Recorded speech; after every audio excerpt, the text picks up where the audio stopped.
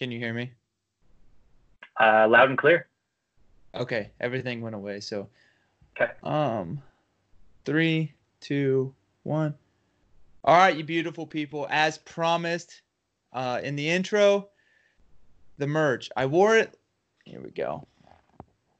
Yeah, nice little sweatshirt. It's literally the comfiest sweatshirt I've ever worn. It was $25. I wore it in the last podcast, but I forgot to. I was so mesmerized by Brendan making me realize I knew nothing about sports that I forgot to mention it. Here's John's I actually have right here. Got to send that out tomorrow. White. And if you guys notice, I'll just use his so I don't have to stand up every time. His ring is a baby blue, as is mine, instead of the mint neon green that our show is. And that's because, John, what was your beautiful idea? To have the ring available in different colors? Any color you want. Magenta, teal. You can dream it up. Turquoise. Or just blue, red, green. I don't give a damn. Any color you want, available. Any sweatshirt color you want, available. So I get these through I don't have her store plugged up. I'll put her Facebook page in the description of this YouTube video, in the description of the podcast. Her name's Skylar Fremont. She runs it with her sister Shay. She's really good family friends. Went to school with her. She gives them to people without really any markup. This sweatshirt was $25. If you want a sweatshirt, a t-shirt, a long sleeve shirt, whatever it is, whatever colors, let us know. The only thing I'm going to charge you for other than the $25 is the shipping. So it's going to be $27, $28. We're not going to try to make a profit off these because if you're listening to this, you've been a loyal fan. You've been with us since the beginning probably. We're not trying to make any money off you. Just helping get the word out there, get you guys a nice shirt. I'm not kidding when I say it's so comfortable. It doesn't, the sleeves are the perfect length. It's the perfect length on my torso. It's soft on the inside. There's no annoying tag on my neck. Like I'm not wearing a shirt under this. And the inside material feels like wool. I would not be telling you guys this if I didn't believe it. I promise. I promise to you it is nice. Shout out to Skylar. I don't think we're going to get an overload of orders. If so, they might take a little bit longer because, again, she runs this out of her house kind of as like a side hobby. So remember that. But well, they look great. That's for sure. So thank you. They look great. Also, I have some of these stickers. Ooh, nice. These stickers are something that you guys might want to put on your Yeti or whatnot. Back of your laptop. Yeah. You guys want to see my laptop? Yep. Any office friends? Ooh, that's nice. What she said. Yeah. If that's something you guys want, I know that was a long introduction to our merch, but yeah, we even have a little merch section on the www.atbsports.net. We only have a sweatshirt up there right now. Really, if you want to order something, just DM me on Twitter. My Twitter's in the description of the podcast and the YouTube down below. Message John, text us. It doesn't matter. We'll get it to you. It's not going to be Amazon 2-day shipping. I can promise you that, but we will get it to you. Yeah. John, now that that's all gone, I just kind of want to, how are you? I want to ask people, like, truly, how are people? It's a crazy time right now. Like, if you're listening and you're stir crazy, I was just telling John, if you're stuck at home or whatever, and you want to make a special appearance on a podcast, let me know. I'm a college student who's now doing schooling online with nothing to do. My job got canceled because I work for a university facility. Let us know. I mean, come on the show. Maybe cool. I'll even just have a show with just you. But John, how are you doing? This is interesting. That's for sure, to say the least. Interesting time. I don't know. I'm someone who I try to balance life, listening to podcasts and watching SportsCenter in the morning before I go to work, and then Usually at lunch I try to like flip through CNN or something else just to try to catch up on some news and make sure that I'm not missing out on, whatever's been going on recently.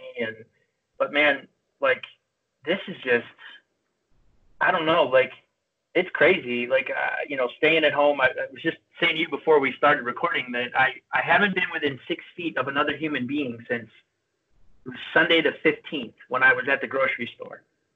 Right after the governor announced that they were going to close restaurants like at 9 p.m. and only do, takeout and delivery in Ohio. So I was like, all right, well, everyone's going to probably flip out over that. So I'm going to go to the grocery store and grab a couple things real quick just to make sure, you know what I mean? And then, but also too, I didn't want to have to go in a week when, there could be more sick people. So I was like, yeah, I better just go. And of course I got to the store when, all the toilet paper was gone, all the paper products, all the napkins. Like, what are you people doing at home that you need the world's supply of napkins? Like, what, is this virus making people messier at home? Like, I don't understand. Like, I don't get it. A Clorox wipe, sure, I understand. Sanitizer, got it. Hand soap, not a problem. That makes sense. But like, all the paper, like, what are you doing with napkins? I don't know. I don't get it. It's really bizarre. So I saw Brian Hartline tweet something that I thought of. That was the instant first thing I thought of, and I'm gonna tell you guys whether you think it's too much information. There it is. My girlfriend was like, "What did you just say?" When I heard that there might be lockdowns, which Governor DeWine has said they're not going to close grocery stores. We're not going to induct martial law. I think that's kind of a good idea to just get rid of it. But anyway, I said the first thing that came in my mind was, should we go get some rice and beans? Should we go stock up on, non-perishables? And then all of a sudden, I guess people are stabbing people in the eyeballs for bottled water and toilet paper. First of all, yeah, there was a Costco in Michigan, I believe. No, Georgia. Guy stabbed another guy with a wine bottle because he wanted the water bottles. First of all, stop drinking bottled water. It's bad. Secondly, my first thing was stop stabbing people with blunt objects like wine bottles. Can we? Well, I would actually prefer that over plastic water bottles. Like he took the bottle and broke it and then stabbed them with the shards? Like that's right, right in the eyeball. Like a bar fight. Oh my God. Okay. Yeah. It was nasty. They posted it right on Twitter. My first thing was, if you're taking a poop, and you happen to be out of toilet paper, I would say 90% of you listening, there's obviously some that are half baths. If you have a toilet, there's most likely a shower in the same room. So worst comes to worst, you step in the damn shower, not go buy 20,000 rolls of toilet paper from the Sam's Club near you. I'm going to quote The Office right here. Beautiful. Dwight Schrute talks about how pampered our anuses are, the modern anus. And this is the exact thing it was needed for. Like, just stop. There's no point in it. But the world according to Chandler. So you just want a pine cone in everybody's bathrooms? Just be like, look, just use this and get over it, okay? Use pine cone. Use pine cone. Right. You sent me that video, and it was like really opened my eyes to like how crazy this thing can spread. Do you want to So I think I understand it, but you're smarter than me, so I want to hear you explain it to me. I don't know about that, but okay. So you're wiser than me for sure, but wiser, yeah. I'm very smart. Can you see all the wiseness right in here? Here's all the wiseness. There you go. So. And that's what I was going to say, like with, just the way that this whole thing has changed, like my life, and just speaking from a personal experience, like, I'm just trying to be responsible and listen to what, doctors and scientists and, anybody that, healthcare workers, anybody that's on the front lines, like, what are they saying? And it's hard. Like, it's difficult to get, like, they don't know anything. Like, I don't want to say it's tough because you can hear a lot of conflicting information, and so it becomes difficult to like sift through. And I think like that's part of it. Like, and I don't want to get into a whole political, discussion, but I think one of the frustrating things about the last 3.5 years is that whatever side of this whole political spectrum you're on, whether you voted for Trump or you didn't or whatever, like if one side is constantly telling you one thing and the other side is constantly saying that's a lie, here's the truth, like you just get exhausted from it on either side. And, I know what I personally believe, and, and that it has nothing to do with anything. And I'm not about to, tell everybody, what they should do with their vote or anything. Like you can, you figure that on your own, and whatever it is that you think, you want to vote for, that's great. But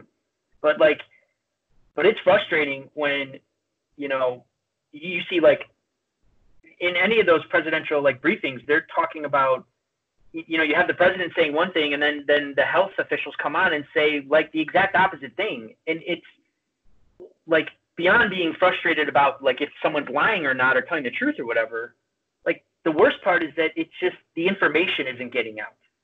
And, that's the hard part. Like that's the part that you're really trying to sell. Like if you're, in this pandemic, you're trying to get to, through to everybody saying, look, here's the information, here's what we know, here's what we don't know. And then this is how you have to react, because your life, it could be at risk, or someone else's life that you maybe take care of or are very close to or whatever, family, friends, all that kind of stuff. So anyways, when this was last week, and we'll link this video in the description below. This is a YouTube channel called It's Okay to Be Smart, and they post a lot of different kinds of videos, physics, astronomy, biology. It's not like, it's really interesting stuff, and I really encourage everybody to check it out because they do a great job. It's fun, it's entertaining, you learn something. It's pretty cool. Especially if you have some, kids at home that can't go to school, keep those brains working. Actually, yeah, that, and there's another one called Crash Course that I highly recommend because they cover like 20 different or 30 different subjects, and they do a really good job with that. But at any rate, we use Crash Course in my high school classes. That's how old I am. Okay. That's how young I am. It's awesome. It's really good. John Green, is John Green still on there? Or did he leave? So I think it depends on which subject they're teaching because they're all hosted by a different person.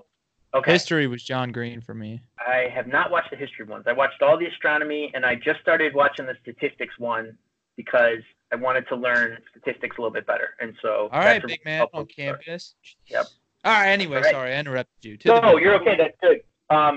So anyway, It's Okay to Be Smart. They made this video about the coronavirus and specifically how it spreads, and that's what I wanted to talk about real fast today. So, the viruses like this, they spread. They spread exponentially. So they call it exponential growth in the video, and that exponential growth is really, really difficult for humans to understand.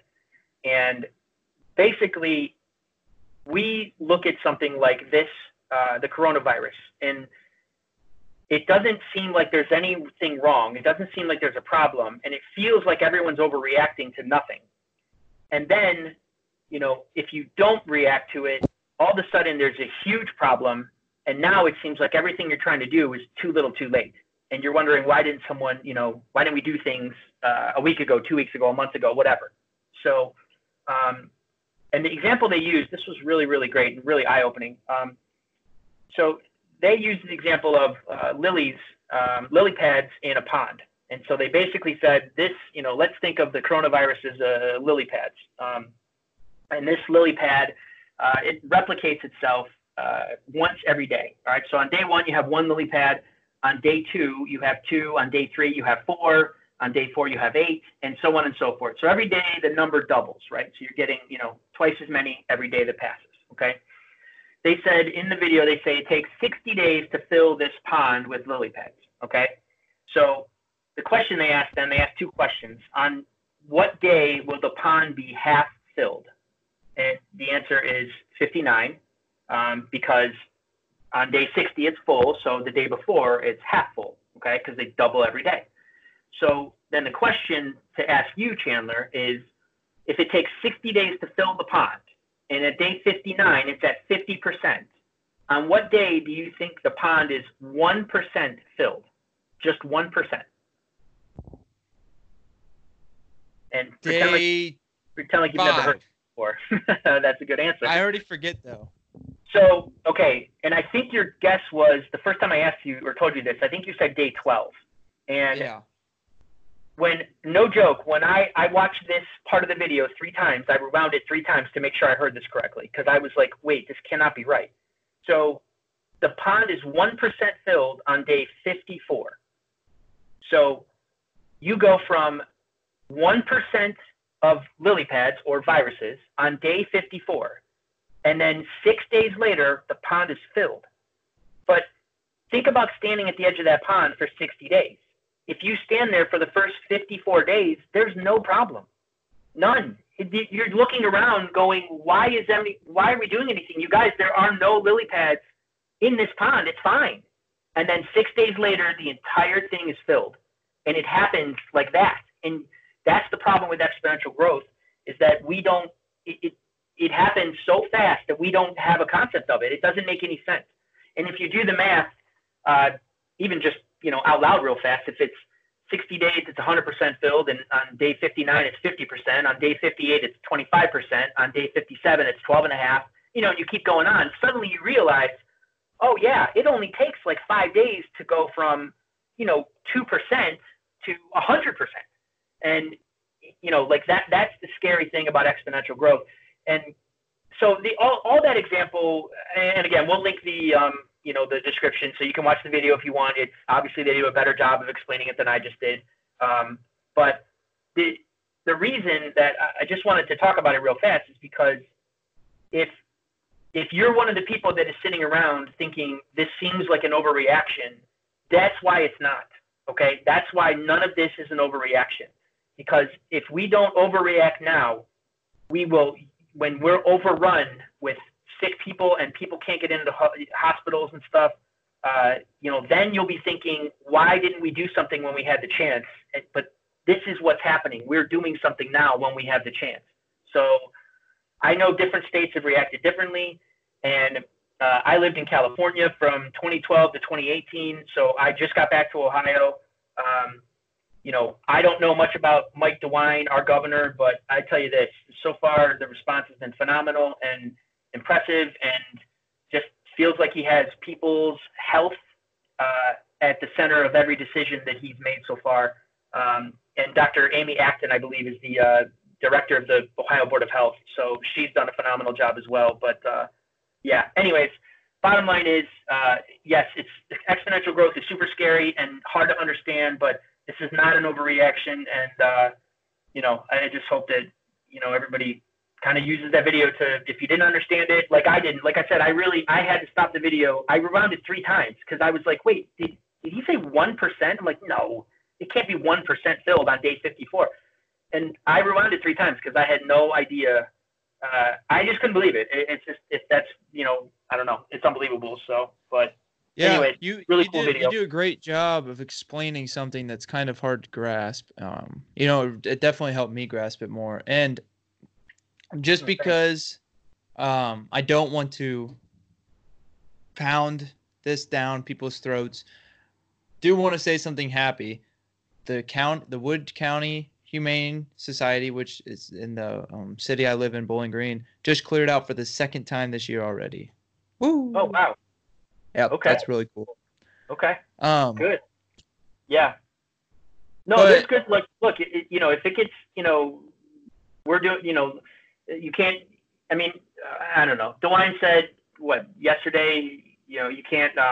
Essential businesses only should be open. You really shouldn't leave the house. It's kind of like a mini lockdown or some sort of, and it sucks. You're right. Like, it sucks. Like like I said, it's been 8 days since I was around another person. Like, I had to stop by my mom's, but I, had the door closed between us so I could talk to her for a second. Like, it's just stuff like that. And that sucks. I get it. Like, you miss being around people. You miss just normal life. And, but like, nothing is more important than all of our health. Nothing.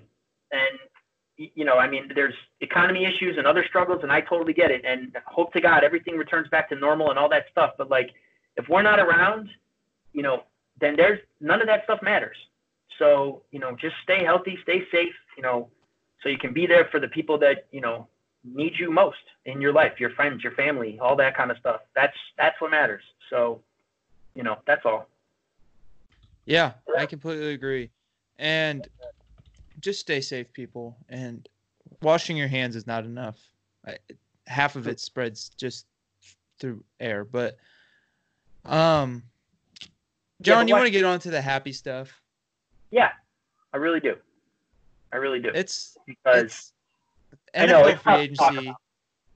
NFL free agency came at a perfect time because it's heavy shit, and we need sports. We need sports in our lives. Luckily, I've been busting my butt trying to get this like NBA draft guide out. So I'm able to just go back and watch college basketball all the time with a purpose. So that's nice for me. But this NFL free agency came at a good time, and I think there is a lot to unpack here. I tried to get this. I'm trying to get OBS Studio to work. If you know what it is, great. If not, I'm not going to explain it because it's pissing me off anyway. To the point where you can watch these live, and also we can have, cut scenes with pictures and graphs we made up. So we're just gonna talk about our winners and losers, list them real quick. And to be honest, if we were just to pick 4 winners, John's winners were who my winners were. But I wanted to make it more broad, so I picked 4 other winners who, I didn't stretch. If I couldn't have found 4 people I truly thought won free agency, no really bad deals. There's one team in here that made a bad deal in my opinion, but there are other deals, and the way their team's structured is good enough that I deemed them a winner. But my winners are the New Orleans Saints, the Miami Dolphins, the LA Chargers, who I think have made the most impact in my opinion, which blows John's mind, and the Tampa Bay Buccaneers, who I also think made huge leaps, which it also blew John's mind. John, you want to list your winners real quick? Yeah. So I had the Browns, I had the Cardinals, I had the Ravens, and I had the Colts. And those are my original 4 winners. Verbatim, those were your original 4? Those were my original 4. Wow. Okay, that's kind of cool. Swear to God. I'm glad we didn't know that when we were sending each other the list then. And our losers would have been different though, the top 4. Yeah, but for sure. Go on. I just wanted to say that we cut it at 4. If we did like a 3-hour podcast, there would be a lot of deals to talk about. Even if you wouldn't consider, a team, you wouldn't put them in the winners column. I think there are a lot of really good deals, that you could bring up. Like Buffalo is an honorable mention for winners. Like there are definitely other teams that belong in that. You did a good job in free agency. We just broke it down to 4. It happened, it was an arbitrary number, so we just cut it off somewhere. But more teams belong in that category for sure. So absolutely. And my 4 losers. I'm going to list John's 4 losers first because other than the Falcons, so John had the Falcons, the Texans, the Titans, and the Bears. Other than the Falcons, those were my 3 losers. However, my 4th loser in there was going to be the Vikings. However, since he had those 4, because I don't believe the Falcons were losers, which we'll talk about in a bit. I have the Bengals. I truly believe that. The Vikings, the Broncos, and the Cowboys. And the Cowboys, it's not for the reasons you're thinking. We'll talk about that in the show. Do you want to talk about winners first? Or maybe we could go winner, loser. Let's talk about the winners first. Let's talk about the winners first. All right. Can we talk about the Saints first? Because I knew that's someone that you didn't think was one of your, obviously, top 4. All of mine weren't in your top 4. But no, I know, and I'm curious. I can't wait to hear why you think that they are. This is exciting. So the Saints, for some reason, don't have a salary cap. I guess Roger Goodell has deemed them, you guys don't have a real salary cap. Just kind of play Madden with this. I don't know where they keep getting all this money. However, this is what we knew about the Saints coming into free agency. They had one of the best quarterbacks in NFL history that's still playing at a top 5 level. Would you agree? One of the best quarterbacks in NFL history that's still playing at a top 5 level. Yes. Close enough. Okay. Top 6, 7 top maybe. 7. But yeah, close enough. Close enough. Yep. The best receiver in football the last 2 years. Whether you want to say, he can't do the things Julio can downfield, he can't run routes like Keenan Allen can. Michael Thomas, I don't agree has been the best. Yeah. Do you agree or not? No, I think you're right. I think you're fine in saying that he's the best receiver. I don't agree that if you can nitpick anyone's game. No, you know what I mean? Like there's always something, but like yeah. That's ridiculous. Yes, I totally agree. So yeah, and especially with the lack of help he's had, which is part of the reason they're winners in my eyes.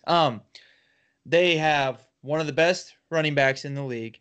They have one of the best defenses in the league, and they were missing one essential position, and they went and got 2 really good ones. They got 2 really good ones for free agency. Okay.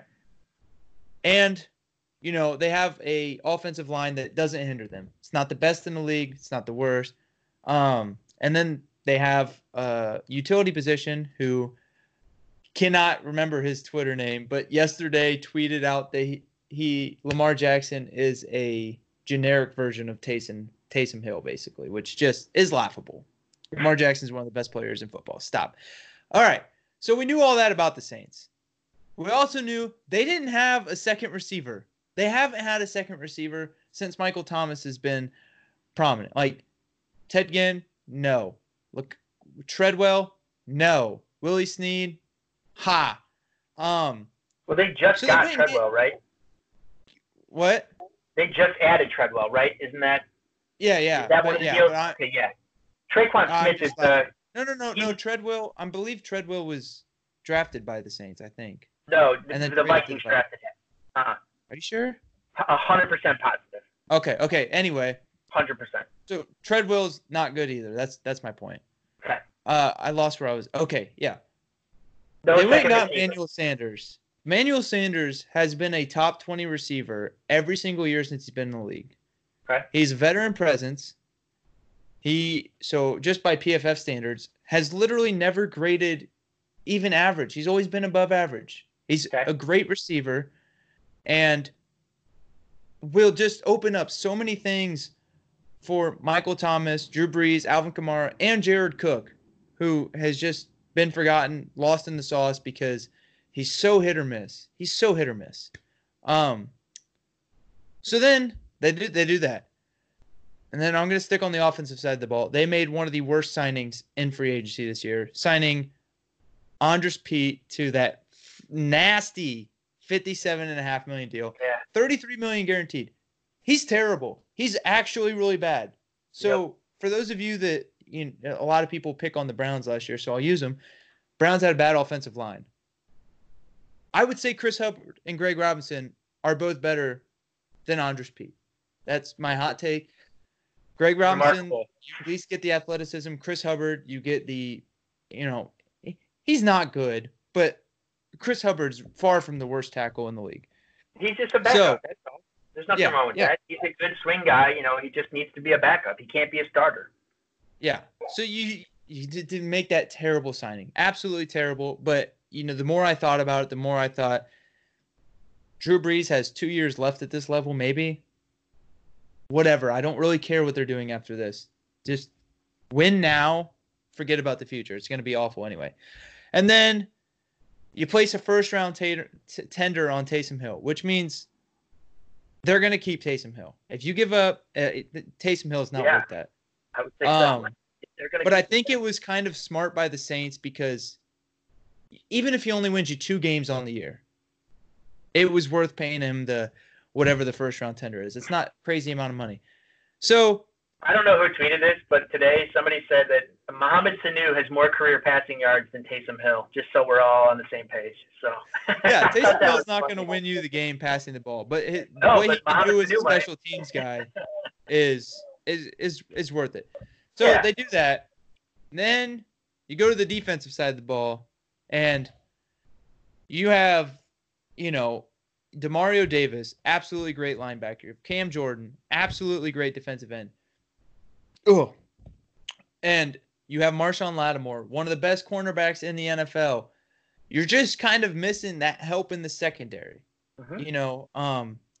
Obviously, pass pressure on the quarterback is important, but Cam Jordan alone, I don't think Cam Jordan gets enough love. Cam Jordan alone almost produces enough pressure that you can have whoever it is on the opposite end, and they'll feast. And I cannot think of his name right now. The guy out of UTSA, he's there, super fast defensive end, going into his third year.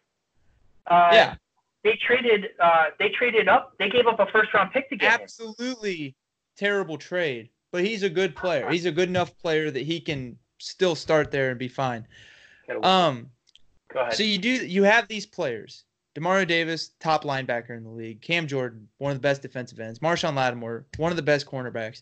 Then Marcus you go Davenport. and get Davenport. Yep. You got Davenport on the other end doing enough. And they signed Onyemata from wherever, defensive tackle. That's a pretty bad deal. 3 years, $27 million. I don't like that. But anyway, like I said, they don't have a cap space. The big signings on the defensive end, Malcolm Jenkins and DJ Swearinger to be your safety duo. First of all, we all know Swearinger is more of the box guy. He's there to run, defend, and be able to blitz the passer. Which, I might add, you're going to be playing Teddy Bridgewater and Tom Brady. And why am I blanking on the fourth team in that division right now? Matt Ryan. Oh, my God. The most mobile group of three quarterbacks, they're going to play 6 times a year. So that does make a difference. I know that sounds stupid, but there won't be a rushing yard. There won't be a quarterback rushing yard besides Taysom Hill in that whole division. Not one all year. Yeah, Teddy Bridgewater. You take a look at Teddy Bridgewater, and people want to think he's athletic, like this super mobile quarterback. He's not. No. He's not. So that being able to blitz the passer like that is going to help DJ Swearinger. He's a good pass rusher, a blitzer, I should say, not a pass rusher, and he's great in run. He's great in playing run defense. And then Malcolm Jenkins has just been one of the most solid, better safeties in the league for, since he's been out of there. He's played, I honestly don't know off the top of my head. I'm assuming he played with the Saints in that Super Bowl. No, that might have been before him. Anyway, he played with the Eagles in a Super Bowl. He's been on winning teams his whole life. Great leader. I absolutely love these signings. I want you to talk about the Saints or whatever I said, because we need to move on from that, because, we spent a long time in the intro and I'm drowning on about these Saints, and there's a lot more better topics out there. But John, what do you think? No, I didn't have the Saints as winners, but when you put it like this, I guess the one thing I would add to it, and first of all, I think your description of why they're winners is good. I think you make some pretty good arguments for that. Barring the Andres Pete signing, which was pretty awful, obviously, but really bad. Outside of Melvin Gordon, the worst. As long as Emmanuel Sanders is, if that Achilles is going to hold up and there's no issues, and obviously he came back a lot faster than everybody thought he would. So if that's going to continue, then sure, why not? I mean, and you're right. That's one thing that really New Orleans has never had. Like, there's just never been a second receiver. Even when Marcus Colston was like the guy, there was a bunch of dudes that you're just like, it was the one fantasy like team where you're like, okay, Breeze is awesome, and Colston, I can't get him because he went too early. I'll just draft like somebody from the Saints, and it never, and none of those guys were ever any good ever. Like none of them had over like 50 catch seasons. You're just like, damn it, why can't anybody else catch a pass in New Orleans? But so yeah, Sanders should help big time.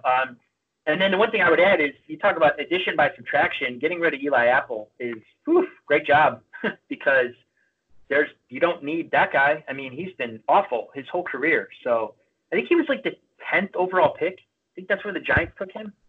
That's unbelievable. So not a good player. And Laquan Treadwell was the 23rd pick overall by the Vikings in 2016. So, okay.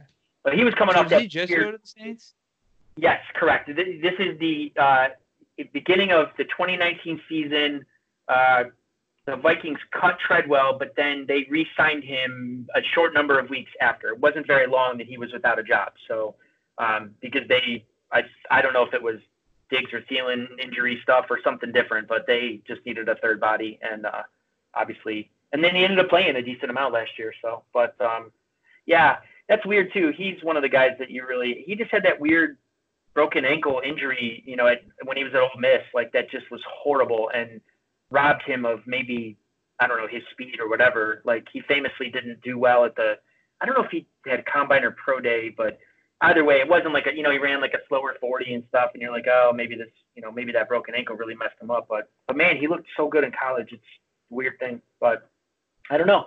Anyways, we'll see. But yeah. So you want to move on to one of my winners?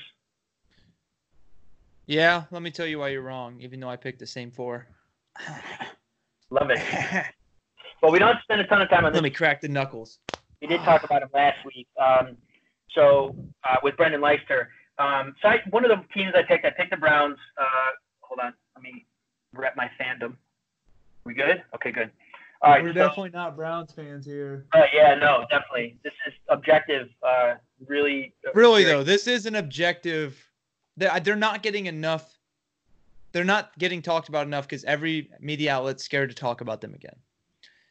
But go on. This is the NFL boomerang that happens every year. Every year you pick a team that everyone thinks is going to go to the Super Bowl, and then they don't. And then the next year, whether that team's going to be better or worse, you don't talk about them because you did it all last season. So you can't do it twice in a row, that's for sure. This is like the NFL's version, or like ESPN's version of Hard Knocks. Like, you're never going to have 2 teams on 2 years in a row. So you just kind of like skip to the next. Okay, well, who should we talk about this year? Like, well, let's pick a team this year. All right. So yeah, last year was the Browns, and this year it's not, and that's fine because who cares about any of that? So it doesn't. And to be really, really honest here, like anybody that's ever known me knows when the Browns do something stupid, I will absolutely bury them. Like I am not Homer guy. If Myles Garrett doesn't get his head sewed on straight and doesn't like stop running up the field just to run up the field all day, like instead of breaking it down and making sure that the quarterback doesn't just slide right underneath because he's looping around every damn person to get a sack. That's great, Myles. Like your 13 sacks mean nothing if every other time they're sliding up underneath you and throwing touchdowns. You stop the bad. I'm kidding. You're right. No, I won't. I will not. I won't. You're right. No, but anyways, like I'm just saying, I would be as objective as humanly possible about the Browns. So especially about the Browns. What was your favorite signing? Favorite to least signings off the top of your head? The favorite Browns signing was Austin Hooper for sure, because that's just that's an important weapon in Stefanski's offense. And again, the money, like again, everywhere I look, I see, but they paid him $11 million. I don't think you're understanding. Like if this tight end market gets reset to where it should be, $11 million is a steal. And second of all, like we said last week, when all the receivers when Hopkins redoes his deal with Arizona, it's going to be around $20 million. You're going to get similar-ish production, and not the same, but from a pass-catching standpoint, like Hooper's going to deliver similar kind of number. He had 97 catches in 13 games last year. Mm-hmm. Like he would have had 110 easy. Yeah, so, his biggest flaw is obviously separating and winning one-on-one matchups, but he's not going to have to win one-on-one matchups. Exactly, because whose offense is he in? And if they are trying to put him in one-on-one matchups and he can't win, I hate to break this to some Browns fans who some reason want to hate on him, including my girlfriend who's out there and probably listening. David Njoku's a very talented tight end, one of the most athletic tight ends the NFL's ever seen. So he'll win those one-on-one matchups. That's what he does great. Yeah, the Austin Hooper signing was fantastic. And like you said, the market's going to reset. He's going to be the 5th or 6th highest paid tight end by the end of 2 years from now. Right. And with the cap increase and all that, I'm just going to go ahead and jump in if that's okay. Yeah. My favorite signing was two of them. Sendejo, the 1-year deal for $2.25 million. Part of me hates that because it's 1-year deal. We're not going to get him back next year for that price. He's one of the best. He's one of the best cover safeties in all of the NFL last year. He has never had a awful year covering pass coverage, which we talked about with Brendan Leister on the last show. Coverage fluctuates. There's an argument right now between analysts, is pass coverage or pass rushing more valuable, and it's like it's a never-ending argument because pass coverage is on numbers it's way more valuable, but when you're paying people, Myles Garrett's going to get 10 plus sacks for the next 10 years, but by God, Denzel Ward could let up 12 touchdowns next year. You never know. Like that's just. It's something that you can't tell what's going to happen. Chris Harris Jr. had a bad year last year, which we'll get to in my next winners, why that happened anyway. But so that's one of my favorite signings. They lacked that last year, and I think he'll help Redwine keep improving. Redwine showed great coverage ability in spurts last year. That can help him. And then Case Keenum was my second favorite signing. $6 million a year for an insurance policy at quarterback is never bad. So with Case Keenum, even if he never starts a game in his Browns career, which I find doubtful, whether it's Baker's banged up 3 years, I find it hard to believe he'll never start. But anyway, he'll definitely be worth it. The veteran presence in the locker room, helping Baker just approach game day, what he's got to do, cannot be understated. And then also, just helping Baker have a veteran presence of eyes. Drew Stanton is a great leader, but the last time he played efficient football was I don't know when. And Case Keenum's played pretty high-level football the last 3 years. Not elite, but good enough to play in the NFL, by damn it. So, I like those signings. John, I have to go leave the room real quick. Talk about your other signings you like. Okay, sure. So, yeah, I mean, with the Browns, the one thing I wanted to bring up for sure is just the money, the contracts for all these deals, like a lot of one-year deals, things like that. Chandler just mentioned Sendejo, Carl Joseph.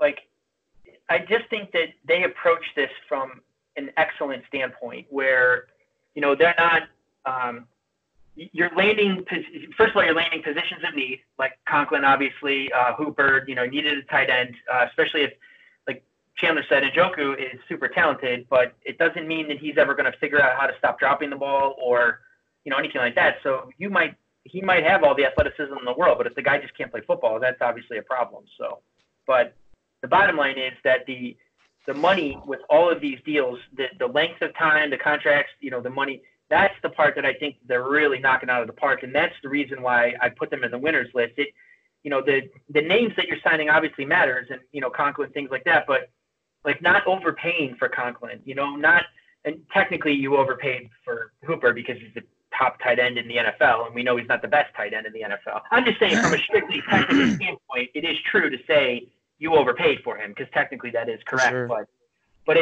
But $11 million for a guy that can, deliver that kind of production, it's just, that's stupid. That's stupid value. It's so good. So from basically every deal that they made has just, one after the other has been impressive from a, contract standpoint. The money they're giving out, it's been great. So that's why I put the Browns on my winners list. Yeah, I absolutely agree. And John, I'm going to ask you this just so you guys know that we don't script this. We're running at like 45 minutes right now for time, and we do have like 3 or 4 listener questions. So do you just want to talk about 2 winners, 2 losers from each of our teams? And then like the other I can be really quick. I promise. Okay. You ready for this? Well, I'm only going to talk. Wait, I'm going to do my next winner. You ready? You ready? Yeah. Here, my next winner is Arizona. DeAndre Hopkins. So, I love it. Yeah. And dumping David Johnson. The Bill O'Brien raised his hand in the back of the room and said, I have this really, really great prime asset to get rid of. I don't want anything major in return. If you have like kind of a has-been washed up running back, I'm collecting them. I don't know if I told you, I'm collecting them. I have 2. I'd like to get a third one now. What do you got for me? And Arizona, I don't know if they were just fastest to the phone. I don't know if other teams just didn't realize. Like, I don't even know how that happened. Like, there needs to be a 30 for 30 on this deal, how this deal specifically came about. Can you imagine? No, if the Saints said, I will give you the backup running back who I can't even think of who. Oh, I'll give you Latavius Murray. Yeah, I was going to say the Vikings, dude. Latavius Murray. I'll give you a 3rd round pick and then whatever else you want. And he would have been, nope, that's fine. Yeah. That's fine. But, like, can you call up Sean Payton and be like, hey, man, first of all, sorry about the coronavirus. I'm glad hopefully you're getting better. That's awesome. But can we get Michael Thomas from you? Wait. Before you hang up the phone, hold on. I got a 2nd round pick to offer and an old shitty running back. What do you think? Huh, Sean? Come on. Let's make a deal, buddy. Yeah, I'll take it. Like, deal or no deal? Let's make a deal. Sorry. If you don't watch The Office, you probably think I'm just a psycho asshole, but it's a Michael Scott quote. But Arizona went from, in 2018, Arizona was the worst offense in the NFL. They had a rookie Kyler Murray, a rookie head coach, and they significantly improved their offense. And now you're adding DeAndre Hopkins to that. Good for them. Congrats. That's why my hot take. Mm-hmm. Please. There's a good chance, in my opinion, if the Cardinals can knock out this draft, maybe make 1 or 2 defensive moves in free agency still, they can win the NFC West. We'll talk about this on a later pod. The 49ers are a perfect candidate for a disappointing ass season. Chicago Bears, may you please come to the table. That's what they are. They are the 2018 Chicago Bears. In a nutshell, they have a better quarterback, but much better quarterback, and they have a better coach. And the Seahawks, who anyone that listens to this show knows that I am probably the biggest Russell Wilson fan in the history of non-Seahawks fans. But for some reason, they have, if it weren't for Bill Bryan, maybe the worst coach in the NFL, simply because he refuses to make it a pass-first offense. Beyond my whatever. And then the Rams are a shithole. They put a lot of money into a team they thought they could win an NFL Super Bowl with. But if you listen to any professional athlete talk, getting to the biggest stage and losing and even winning sometimes is so mind-consuming that if you don't have veterans, if you are not just mentally tough enough, it's hard to get back there. Jared Goff's young. Todd Gurley was young. Defense was young. So I don't know what's going on there. But anyway, Cardinals could possibly win the NFC West. It is not out of the realm of possibility by any means. No. They have the best wide receiver group in that division. It's not even close. It's going to come down to quarterback play. If Murray can, take another step forward, then they have a chance. If he plays similar to what he did, or he just doesn't progress or kind of regresses, obviously they're in a lot of trouble. So, yep. I'll say this. If 28-year-old Jimmy G doesn't get any better, which, John, has he really improved that much since he's gotten to the league? I would say no. He's still just an average quarterback. The 49ers will bounce back if Jimmy G is not a good quarterback next year. Defenses do not replicate the way the 49ers did last year. Yeah. It's just how it is. And historically speaking, losing the Super Bowl is not good for your playoff chances the following year. So it is not, and losing your best receiver, and best defensive tackle. Mm-hmm. But you do get a 13 overall pick. That's huge. I'm going to talk about 2 other winners in 5 seconds. Dolphins filled in a lot of starting positions with good veteran players. Byron Jones, Kyle Van Noy, huge signings in my opinion. Eric Flowers, bad. Excuse me. Buccaneers, short-term winners. You get Tom Brady. That's it. That wins you the free agency. Tom Brady is a way above average quarterback, still a top 10 quarterback. Hasn't had a receiver duo like this since Randy Moss was in or you could even argue Gronk and Hernandez on the same team that as just as lethal. But he hasn't seen an offense like this in years. And then the Chargers. This is the team I want to talk about. I'm going to give myself about 2 minutes, and then I'm going to let John talk because I actually really like his Colts and Ravens thing. The Chargers. They add a show favorite, Chris Harris Jr., best slot cornerback in the NFL, even Ever. statistically in NFL history. Yeah. Played outside last year, partially because he wanted out of there, partially because he had to play out there. Played bad. He's not bad. The deal he was signed, I think it's 2 year, $20 million, right?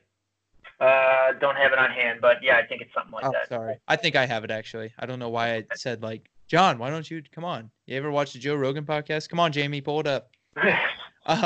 Okay, so he agreed to a 2 year, $17 million contract with max value of 20 with incentives. Only $7.5 million guaranteed. I'm assuming other teams offered that or more, and he chose the Chargers because any team that didn't offer that should fire their GM immediately.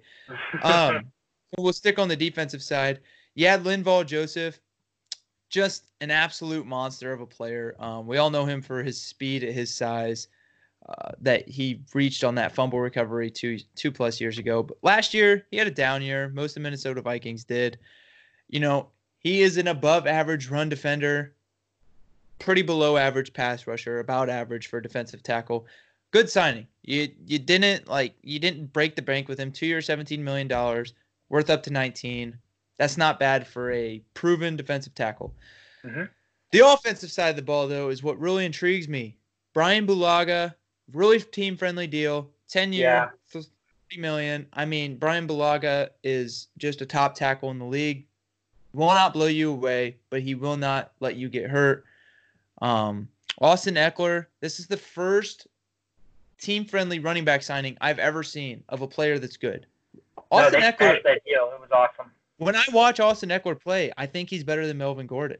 He's able to be elusive, break out of tackles. He's great in the passing game, which Melvin Gordon's not.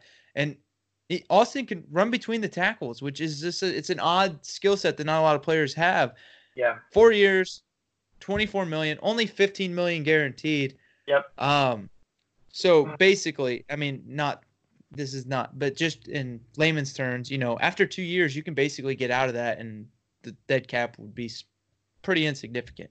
So you're stuck with. Do you remember what they were going to offer Melvin Gordon last summer when he was going to hold out? Do you remember what the offer was? Am I crazy, or was it 4 year, $40 million?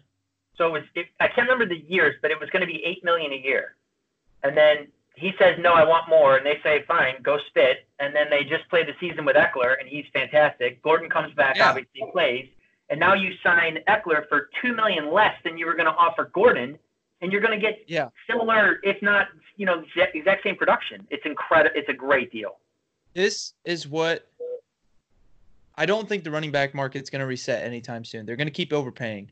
But for Browns fans listening, I know we have a lot of Browns fans. If you're not, I'm sorry. Just bear with me for 1 second.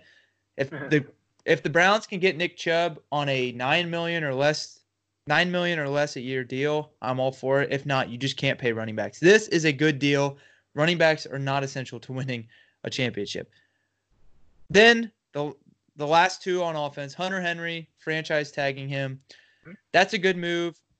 Honestly, this would have been risky, but as a GM, I would have almost tried to sign him. Obviously, he wouldn't have to accept it. Try to sign him, though, because if Hunter Henry could stay healthy for a season, by God, he might be the highest paid tight end in the year next year. Tight end in the NFL next year. I'm not sure if Kittle's contract will be up, or Kelsey for that matter, or Ertz. But Hunter Henry's super talented. He just cannot stay healthy. So franchise tagging him, no big deal. Trey Turner, offensive guard from the Panthers. Yep. I thought that was overhyped. He's not very good. He's just really not that good. He won a Pro Bowl, so after you win a Pro Bowl, everyone says Pro Bowl. Pro Bowls mean absolutely nothing. Let me tell you, Pro Bowls mean nothing. It just means that your fan base is good at voting. That's really all it means. Give me all pros all day. Give me the fact that what the hell is his name? The left tackle from Green Bay. Oh. Not the Packers. Bulaga. You're talking about somebody else? Oh, no. Bulaga is the right tackle. David Bakhtiari. Oh, Bakhtiari. Sorry. Good call. Bakhtiari has been the best tackle in football for 3 years now, and he has not gone to the Pro Bowl all 3 years. That's what I'm trying to say. Like, that's the epitome of, oh, okay, so he won a Pro Bowl, but is he all pro? Because Bakhtiari's been all pro left tackle those 3 years. But anyway, So Trey Turner got blown out of proportion. Chargers are still my winners because they now have the best defensive back unit in all of football. If they all play to the level that they have before, it'll be the best defensive back unit in the history of football. I'm making that bold statement. Obviously, like I just said, coverage, it fluctuates so much every year. We don't know if Derwin James will ever be as good as he was his rookie year. We don't know if King will ever step back up to the level of play he once was. We don't know if Chris Harris Jr., for God's sake, will go just transition right into the inside again. But they have good pass rushers. There's a very good chance that this could happen. Pass rushers will help them in coverage. But yeah, I really like what the Chargers did. You got to go after Cam Newton. You have to go after Cam Newton if you're the Chargers. Yeah, there you go. I was just going to ask, who's going to throw the ball in LA there? Yeah, you got to go after Cam Newton. Yeah, so I think this was a listener question, wasn't it? By Norman, maybe? No. Somebody asked where we think Cam Newton will be throwing the ball, right? I was looking through the question. I don't remember that one. Oh! I might have missed one. It was on my Facebook, I believe. Oh, cool. Where do you think Cam Newton will go next?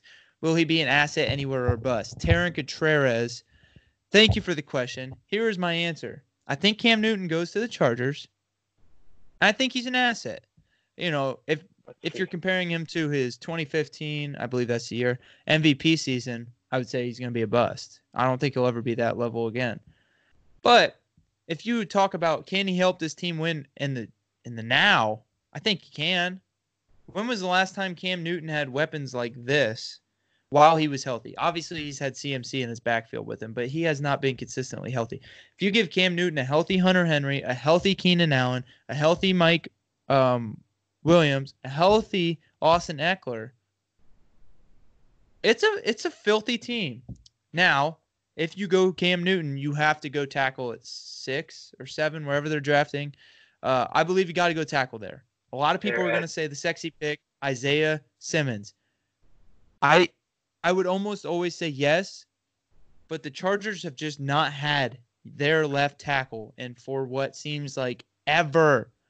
Get Cam Newton protected. If you got the right side, you've got Trey Turner in there now. The most important thing, if you have Cam Newton, is keeping him healthy. Go get that tackle. But I think he will be an asset, and I think he's going to go to the Chargers because I think they're going to attempt to get him pretty heavily. Well, I was just looking up, see what their cap situation was after a couple of these free agency deals, see if they had the room to add him in. I mean, I don't know. I guess it's interesting. Yeah, but I mean, that would be because if that doesn't happen, if you're, let's say you're the Chargers and you're like, we don't like Cam Newton or whatever. We're just gonna, we're gonna ignore that. Then you got to think that I was gonna say they got to take a quarterback, right, at 6. Like, when are you gonna be up that high again? Especially with this roster. This roster is not bad, but they're good. So, like, if they can, figure out an offensive line a little bit, obviously that's been an issue the last couple of years. So I'm. Whoa. Okay. Yeah. I heard a little bit of an echo, but it went away. Okay. Good. Okay. Perfect. So I'm looking at the Chargers cap space right now, and what it seems to me, the way they set up Linval, Joseph, Austin Eckler, and Chris Harris, base salaries. Well, all their base salaries are below or $2 million or lower. Chris Harris gets $2 million. Linval Joseph, $1.5 million. Austin Eckler, $1.5 million. Even Bulaga, $1.5 million. They have a pretty heavy signing bonus, and then Austin Eckler gets a roster bonus. But so I think they might have done that to set up to be able to go spend a quarterback this year, and then restructure their contracts like the Saints have been doing. But they do have the cap space to get it. Right now, they have $22 million in cap space estimated. Okay. You can get Cam Newton for, I would say, $22 or cheaper $1 million a year, especially if you do heavy guarantee, maybe even a 1-year deal. I don't know. I think that's where he's going to go, though. John, we've spent too much time on the Chargers, so sadly, I'm not going to ask you what you think of my thing, so I'm just going to be right about everything. Because I want to talk about the Colts and the Ravens. I want to hear what you have to say because I really like both of what they did in free agency. So, with the Ravens, And again, this is another trade. Like we maybe they can do the thing where like they you see the interviews with like the witness and it's like completely like blacked out, right? Like you can't see my face, and then they have the voice, right? The deep voice, like it's like, well, we thought that we could trade Calais Campbell for a 5th round pick. We thought that would be really good value. And like we need to be on the inside of these trades to find out like how in the hell, like who Calais Campbell. So they're just like called him up and said like, hey, we're gonna give you a 5th round pick for Campbell. What do you think? And everyone in the room at Jacksonville was like, oh, a 5th? Yes. Oh my God, this super productive, one of a kind. Like I know he's over 30, but like he's been phenomenal. And they just got a 5th. They just flipped a 5th round pick to Jacksonville, and Campbell is like, oh, great, I'll go play for a winner. I can't wait. This is phenomenal. You guys have done everything you can to destroy this defense in Jacksonville. Meanwhile, I'm just going to go over to Baltimore and be on a really good team. This is insane. If you can list me, anyone listening, if you can list me 10 defensive ends better than him, I'll listen. But there's probably not. He's outrageous, and it's. I'm pretty sure I said this on the last podcast. I don't know. I've probably talked about it before. I know I've talked about it with John. The Ravens had one flaw last year. They had one thing wrong with their roster. And that was being able to get to the passer without a blitz. They just went and got Calais Campbell and Michael Brockers and brought back Matt Judon, Matt Judon, if you look closely, most of his stats were, he had, his stats were inflated. Well, they franchise tagged him. That's here or there. He's going to be able to do the same damn thing with Calais Campbell and Michael Brockers there. Now, but here's the thing. I bet you the reason why I like them a lot is because they tagged Judon. I think they're going to trade him, and I'll bet you they end up getting a lot more for him than he's really worth, because I think that was a really smart idea to tag him and then see if you can move him at some point. I would not be shocked if that happens. And if it does, that's a really, really good move, because he's a fine player, but he's not going to be whatever, he's not worth whatever they're going to get for him. So they're going to get I keep coming back to the Ravens do almost everything right. The Ravens almost do nothing wrong as an organization. It's annoyingly painful. Yeah. But when they let Zadarius Smith go, I was why? He was one of your best defenders. And then you keep Matt Judon, which, whatever, you had him under contract. But if this team had Zadarius Smith, Michael Brockers, Brandon Williams, and Calais Campbell coming at you as your front four, I wouldn't play Baker against them. Sit Baker both games. You're not winning. Right. Sit him. If you're the Steelers, sit Ben Roethlisberger. He can't take that hit. If you're Joe Burrow, just go back to Louisiana. You're on vacation for the week. No. Yep. So, the Ravens did freaking fantastic, of course, obviously. Now we have to deal with them again. They're not going to bounce back. They're not going to have a step back. Their defense was pretty good. It's going to be better this year. Their offense is going to be better. Our only chance, the only hope you have is that you get a couple lucky breaks early against them. If you go up, your chances of winning are going to go up tremendously. The problem is they strike first like a snake half the time. I love that one. And then the Colts, I feel like that's kind of the same as my Saints reasoning. It's a lot of short-term value, but what was your reasoning for the Colts being the winners? It's really just Rivers, to be honest with you. I just think that if you're the Colts, if you're looking at your roster, you really are just a quarterback away. If they can stay healthy on defense, then which has been an issue for them, obviously, and they have some really nice players on defense as well. But if they can put it all together 1 year, and you have that offensive line, which is a fantastic offensive line, and Rivers is a very good quarterback when he is not pressured. When he is, and he's a gunslinger guy. When he's getting pressured, he's still going to try to, zip it in there and try to, just make a play happen. Which that's how, he throws a lot of interceptions too. But I mean, he's been a very good quarterback his entire career. And now he has an offensive line. I just think that if you were the Colts heading into this year with that roster construction, I think this is a good time to sign a guy like that for 1 year. It's $25 million guaranteed, and just go for it. Take a shot. Like, Bill O'Brien's trading away all the good things that Houston never had, so you don't have to worry about them most likely, except, somehow Deshaun Watson keeps getting that team to the playoffs, which at this point, he's probably eligible for sainthood, at least in Houston, if not around the world. He's already a Hall of Fame quarterback because of what he's done.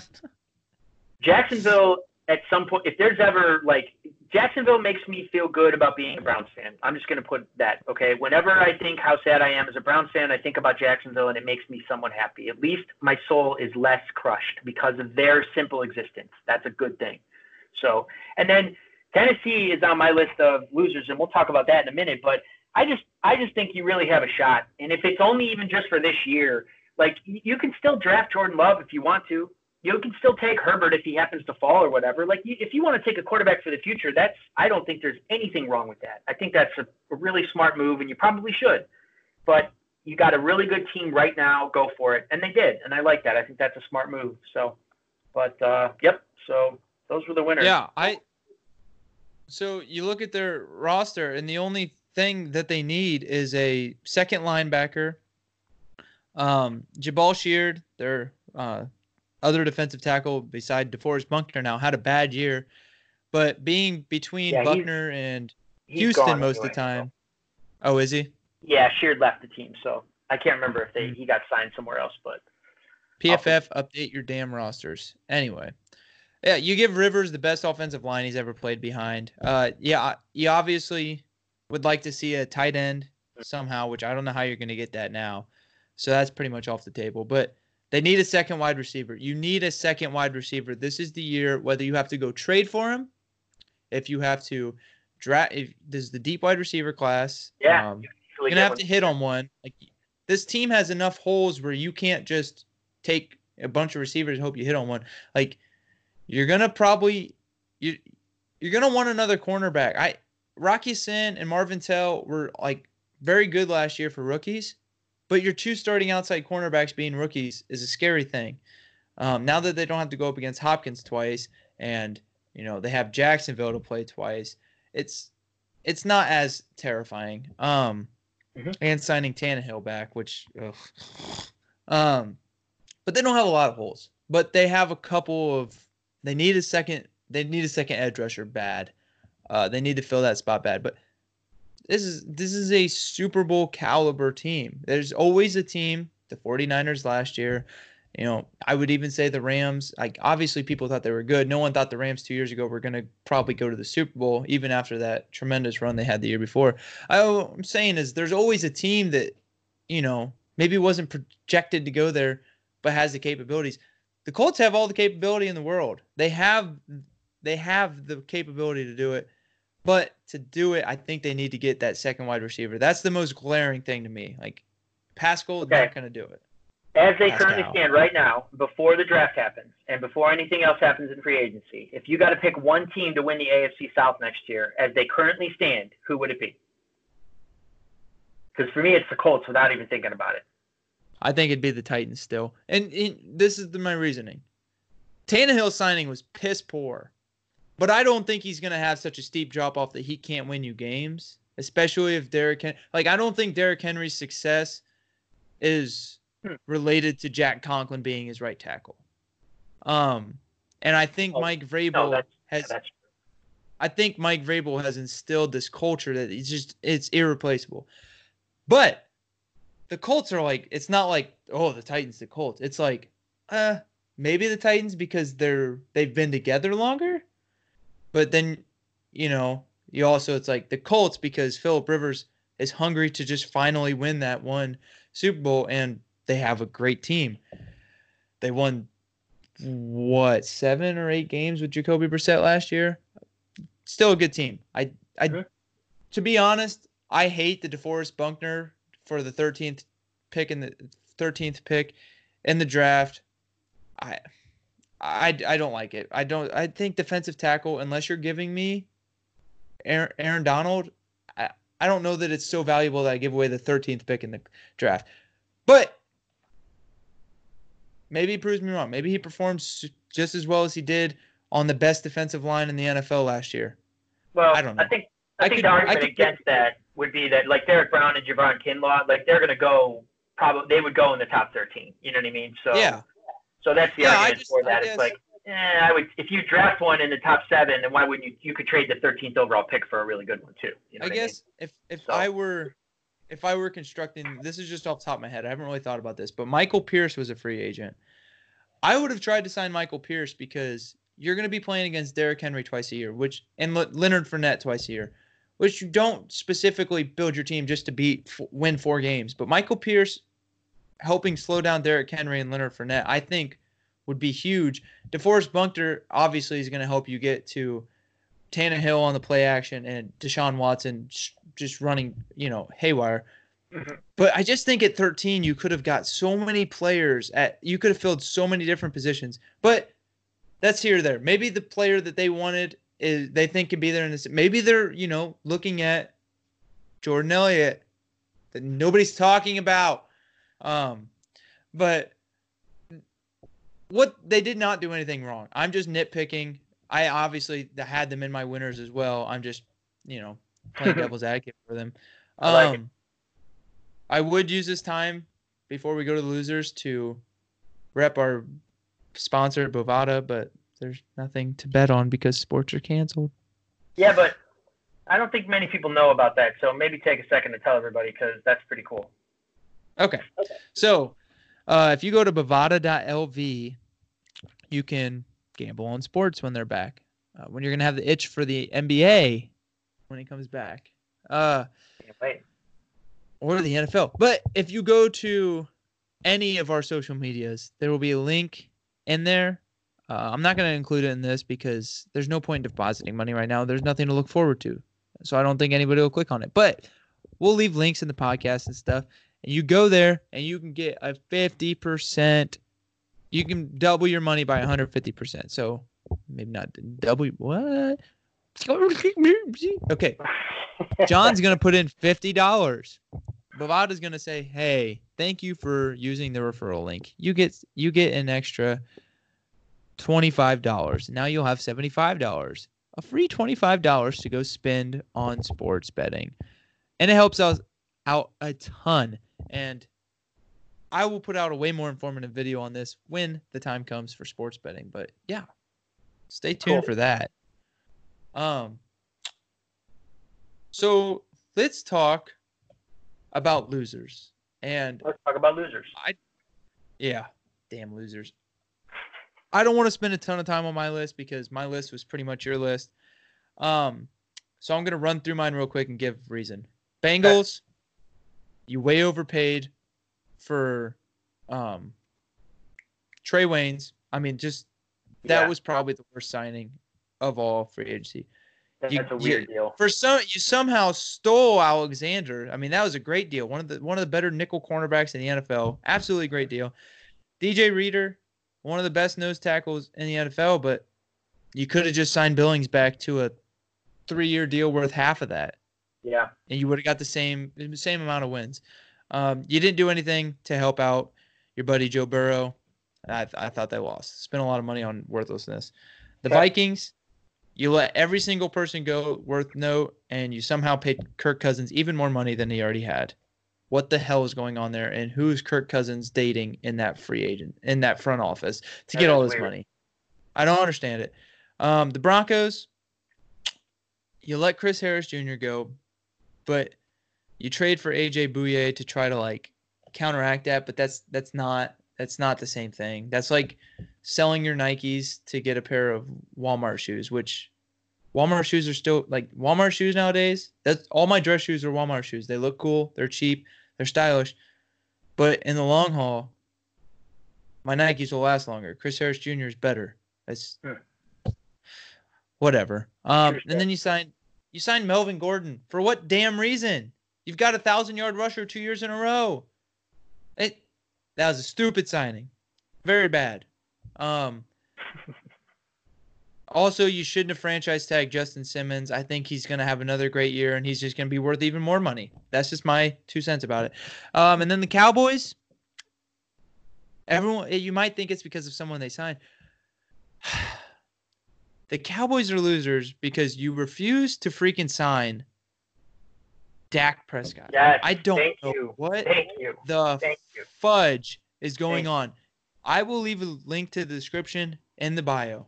Go read the article I wrote about Dak Prescott right now. Pause the podcast, pause the video. I don't care. Dak Prescott is a very good quarterback. And statistically, I would say the knock on Dak Prescott is Dink and Dak. That's the Dink and Dak. That's not a real thing, though. I think that is so false. He throws the most yards per attempt of any player in their first, I don't remember the years, but he throws the most yards of any player in their first maybe like 4 or 5 years in the NFL ever. History. That's not dunking it. That's not a dink and dunk. He throws the ball. He wins games. Like, don't give me the Zeke Elliott as a running back. Don't give me the best offensive line and whatever. A lot of quarterbacks have had a really good running back and a really good offensive line and have not won games. You could have signed him for pennies on the dollar when he started winning you games, but you're like, well, we got him for really cheap, so we might as well. Like, that's just bad management. That's like if Baker Mayfield has a good year this year and the Browns decide to not sign him to an extension, I think it would be a really poor decision because, hey, what if he gets even better in year 4 and then, oh shit, now we're paying him Russell Wilson money? Or like what they did to Russell Wilson. Just wait and wait and wait and wait. Like, do what the Vikings are doing with Kirk Cousins, but do it with actually good quarterbacks. Yeah. Sorry, that was me. Kirk Cousins is a quarterback. Do it with great quarterbacks, I should say. But that's the point. Yeah, he's good. He's mediocre. He's not. You know what I mean? Like he's above average. He's not like a world beater. So, but exactly. in the free agency tracker article that I've been writing, and I do apologize. I had a pretty bad stomach bug over the weekend, so I really didn't get any updating done. So I definitely need to get back into that. But yeah, timeout or stay away. Stay away. Corona. I was like, you only have 2 timeouts left. You sure you want to use one? That's a really dumb call right now. Okay. That's fine. I'll let you use it. All right. So, but anyways, that's the one thing I wrote about the Amari Cooper signing. I was like, look, I don't have anything really negative to say about this. Why can't they find the money to pay Dak? Like they have paid everybody on that team except for a quarterback, and they locked into finding him.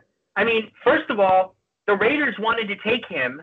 And Dallas ended up taking him before that. So the Raiders ended up with Connor Cook. They were like, well, we like Dak slightly better than Cook, but the Cowboys took Prescott. So they were like, all right, well, I guess we'll just take Connor Cook. That's how close you can be between Dak Prescott and Connor Cook. You see the way the 2 franchises have gone since then. It's not an accident.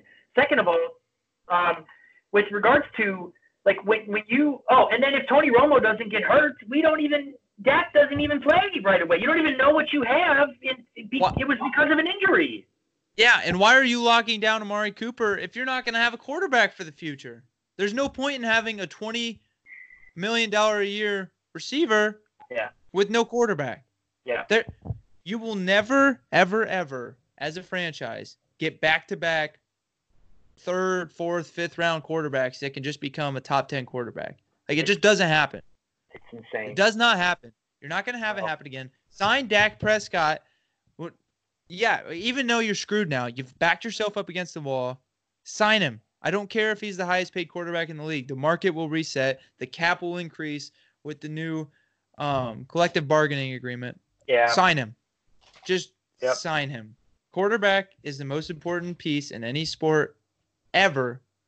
Sign him. I keep looking over here like this is where the camera's up here. I apologize. It's all right. But yeah, so that's my losers. We'll stay in Texas, John, and talk about your first team on the list of losers because by God, they have just done awful. Simple. Yeah, Houston again. I just don't. I really mean this when I say this. Like, we need a documentary. We need behind the scenes. We need phones bugged. We need, flies on walls. I don't care what, but I got to find out the story. Like, but he leaked this information. Even if it's like, like a Being John Malkovich situation where someone actually goes inside Bill O'Brien's head and lives there for like a week. If they could rummage around in that vast empty space and just figure out pluck out where did the idea start? Like, what misfired synapse did that idea start with, where it was like, you know what would make us better? Less DeAndre Hopkins. That guy has been holding us back. I mean, we did blow one of the biggest playoff leads in history against the eventual Super Bowl champs, and that pretty much was DeAndre Hopkins' fault. He is directly responsible for that. If I had an extra second-round pick and I had David Johnson, we probably win that game. Let's be honest. So I really can't. I just don't even know what the hell is happening. And if I were Deshaun Watson, I would have walked right into the owner's office that second and said, I will play out this contract, but I'm not going to be here a second longer until this guy is gone, because trade me. The weird part about it is he seems to be a fine coach. Like, they have had success. They made the playoffs. I think it's won the division 4 out of the last 6 years. So it's not like he doesn't know what he's doing. And every time they get to the postseason, they're starting, TJ Yates and these other quarterbacks. Like, their quarterbacks they're always hurt. So he's having to have, try to win playoff games with second and third string quarterbacks. So I don't even think he's that terrible of a coach. But my God, why this guy cannot? Maybe nobody can be the coach and the GM. Maybe it's just not possible. Maybe it's too much. Let someone else do this, because he is not good at it. And I don't know why no one stopped him so far. Like, that's insane that they traded him for that. That's unbelievable. In the prime of his career, 28 years old, and you're like, nah, we don't need him. Get him off this team. It's unbelievable. But yeah, Houston, huge loser for that reason. My second team was Tennessee. And Whoa. I want to bash on Bill O'Brien, if that's okay. Oh, yeah, absolutely. I'm here for all the Bill O'Brien bashing. I do not understand why you trade a top 5 receiver in the NFL when you have a top 5 quarterback in the NFL for a second-round pick, which statistically basically means nothing. Statistically, a second-round pick is almost worthless. I mean, obviously, you're going to get good second-round picks. You get good undrafted free agents. Chris frickin' Harris Jr., for God's sake. But a second-round pick is the furthest thing from a surefire situation. Like, I just do not understand it. The whole draft. I mean, but yes, you're right. That's a good point. But, like, especially with your GM being Bill O'Brien, it's basically worthless. It's almost worthless. So it's worse in his hands, right? He's turning, instead of the what's called the golden touch, he's got like the just turns everything to shit. If he touches the second round pick, it's gonna just disintegrate in your hands. He's got the Charmin touch. Right. Charmin touch. There you go. Anyway, so if this trade went through, first of all, Bill O'Brien deserves to be incarcerated, put in prison. But this is my new favorite obsession, is figuring out how to get Deshaun Watson to the New England Patriots. So then I can become a Patriots fan. But why would you want to do that? Because I like winners. And if Deshaun Watson, for God's sake, is on the Patriots and Bill Belichick stays there, I'm guaranteeing another 4 rings. But anyway. Oh, hold on. Stop. Timeout. I'm using one of my timeouts now. You can be a Browns fan, which you are, right? Yeah. Okay? Yeah. You can still appreciate I can watch the Patriots when they were winning games with Tom Brady and appreciate really good football, appreciate Bill Belichick, right? Absolutely. You don't have to be a fan. Like you're a fan. I am a fan of them. You're a fan of one team. That's it. No. So here's the thing. With college sports, I'm not a fan of any team. With the NFL, I am so loyal to my teams to a fault, obviously. I'm a Cleveland fan. Right. But over these last few months, I've just been like, why not be fans of good things? So I obviously no. You have to listen to my thing of fan. I'm not out here buying merchandise. I'm not out here hoping they beat my team. It's just like I can be a fan of what the Patriots have built. They've built a good team. It's just like why I think it's dynasties. Like towards the end of it, I was just like, I really appreciate what the Warriors have done. Like it's actually really impressive. Before KD especially, but even after KD, like to manage all those talents is one thing. The Miami Heat, when they had those superstars, like, oh my God. No, listen. And then my favorite of all time. You think it's impressive to add 2 of the best players in basketball to your team? You think that's impressive? And make it work? 4 years in a row. But only get bested by the best dynasty in all of sports history, the San Antonio Spurs. Like, yes, I think those things are fun. I root for those things. I don't know why in the hell people are like, oh, God damn it, I hate the Patriots. God damn it, I hate the Warriors. Well, it's like, if the Warriors and the Patriots weren't around these last, 5 years, what is there to watch? Watching mediocre, but like, okay, your team got there, but it was mediocre show. Like the Super Bowl this past year, I wasn't even locked in. I was just like, okay, so it's a mediocre quarterback versus the greatest quarterback in the NFL right now. Like, it's not even fun. Watching. I had a lot of fun with that Super Bowl. The last Chiefs year, and the especially watching the Chiefs versus the Patriots, that was the best football game I've ever watched in my entire life. The AFC Championship game. Did you like the Patriots-Rams Super Bowl? I did. I thought the 7-3 fest where you're like. It was really stale game for the classic fan, like for the not classic fan, for the just fan tuning in because it's a Super Bowl. Yeah. But I thought the way that a very outmatched Patriots roster was able to just like, hey, dude, I've been here 6 times. I mean, I've won 6 of these. I back off. I won 5 of these at that point. Yeah. Just I've got this.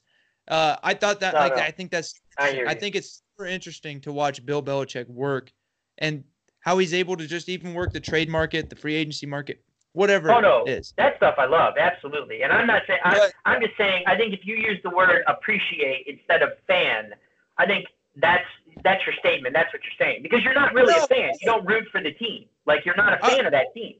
You just appreciate what they do.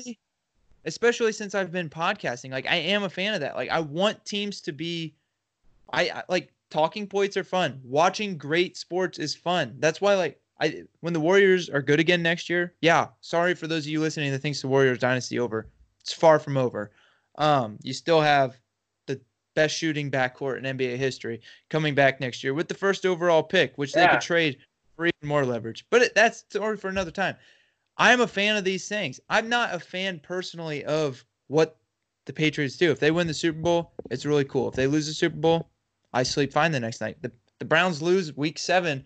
I'm pissed off. I'm shaking the entire night. It's like stupid. But so I'm loyal to a fault, but I am a fan of these things. So, John. Yes, sir. Bring. Oh. You're Bill Bryan. I'm calling you right now. Hold on. Let me get my stupid voice on. Hold on. Hello. Hey, what's up, Bill? It's the better Bill. Bill. How are you? I saw that you got rid of the best, maybe second best wide receiver in the NFL the past 2 years for a couple. He was really holding us back. We had to get rid of him. This is not planned, by the way. So we over here have a plethora of draft picks. They're not very high picks. They're mostly 6th and 7th rounders, but with that and 3rd rounders, which I know you like to make draft picks because you're the GM, coach, and everything in between, I guess. I do both. I do both things. I'm that guy. I do both things. I sure do. Yep. Hey, Bill, can you put your dad on the phone? No. Yeah. Okay. So he needs to give consent. We like Deshaun Watson. We lost Tom Brady. So here's what I'm willing to offer you. Okay. Are you listening? Yes. I'm willing to offer you our 1st round pick this year, 2 of our 3rd round picks of our 3, 2 6th and a 7th. At this point, I'm just trying to drown him in draft picks. And then next year's 1st round pick as well for Deshaun Watson. So you're getting 2 1st rounders, you're getting 2 3rd rounders, you're getting 2 6th rounders, and you're getting a 7th round pick. That's a lot of picks, Bill. But now, John, think about this objectively. As I know he's not that smart of a guy, but like, is that something that you think Bill would actually, seeing his past moves, I don't see why that almost wouldn't be like a starting point to a conversation. But like, okay, maybe add in a 4th or something. I'm not that stupid. Good, Bill. But I think that is something. Do you have any aging running backs that you are thinking of cutting? Because that's kind of my jam. What do you got for me? Hey, if Sonny Michel's medicals are terrible, I'll take him. I'll take him. Put him on the. Does he have only one MCL in his body? Put him on the bus. Let's get him to Houston. I can't wait to get him. That's going to be great. Fantastic. We can have him. I traded a third-round pick for Duke Johnson last year, but I didn't ever use him because I don't like him. So, but I wanted to trade a pick for him, but I don't want to use him because that's what I do. Aside from Bill O'Brien being an absolute asshead, yeah. What do you really think it would take for the Patriots to start a real conversation about trading for Deshaun Watson? Because you have to also think the Patriots at some point are going to be like, dude, we'll just wait 2 years and get him on the open market. We're the Patriots. I mean, yeah. Well, first of all, that's definitely in play as long as Belichick's going to stick around and coach. And then second of all, if not, sorry, I'm not meaning to interrupt you because I was thinking that same thing, but I was like, oh, they've got McDaniels like sitting shotgun ready to take over. Yeah, that could be too. No, that's a good point. He could walk into that role, and it might be, you'd think, well, that things are going to be somewhat similar. You'd like to think from at least an offensive standpoint. I mean, the rest of how Belichick organizes everything and is so meticulous. I mean, that you probably lose that just because, no one's Belichick, obviously. But yeah, I mean, I don't know. Look, to be honest with you, and I know, like, look, I used a silly, stupid voice to make fun of Bill O'Brien, and he's an educated person, and I don't mean to attack anybody's character. I'm certainly not, trying to be, I'm just trying to be funny and silly and stupid about it. But the bottom line is, if you traded a second-round pick for, he traded Hopkins for a crappy running back in a second-round pick, why not? I would call him up too and be like, hey, well, we'll give you a first and a sixth for Watson. I mean, he's probably going to say yes. He said yes to other things that are ridiculous, so why not lowball it? You might as well. I mean, the worst he can say is no, and then, which I don't even know if he knows how to say at this point, but if he does, then, you come back over the top with a couple other offers and try to get him if you want. But, yeah, if not, I guess just wait till free agency comes around, man. I don't know. He is just awful, awful, awful, awful. So, yeah, I completely agree. He's just been – it's bad. And please get Deshaun Watson out of there before it's too late. And then a quarterback who's on the flip side of that, who thinks he's in a good situation. The Titans, you have them as a loser. I think we already kind of hit on this one, so I'm just going to give my 2 cents and you give what you think. Okay. I think it's a bad deal. He's definitely going to regress. There's no way he gets better from here. Derrick Henry being franchise tag was actually good. They shouldn't sign him after the franchise tag. He's going to start going downhill fast. He's a big guy. Gets a lot. He's had so many snaps. You look at his high school snap count, and it's ridiculous. Like 1,000 rushes a year in high school. They lost their right tackle. They way overpaid a mediocre quarterback. I don't like what the Titans did. And you lose Jurrell Casey.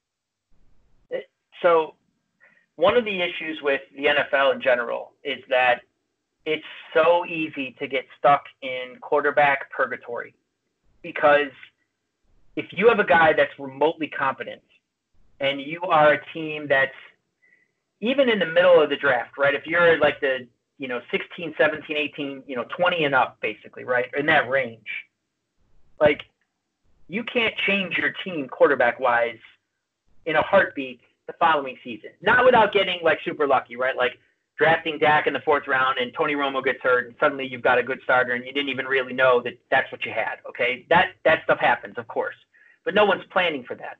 And so, if you're looking at, Tennessee, it's just like, I understand first of all, you have Tannehill and you have Derrick Henry and you got to sign one and tag the other. They did the right thing there. Okay. If they had tagged Tannehill and signed Henry to a longer deal, you'd be like, what are you doing? Like, this is a disaster. Don't, Tannehill might not, if he's as good as you think he is, he's not replaceable, obviously. But Derrick Henry clearly is. So, yeah. Regardless of how good or bad, whatever, he might be.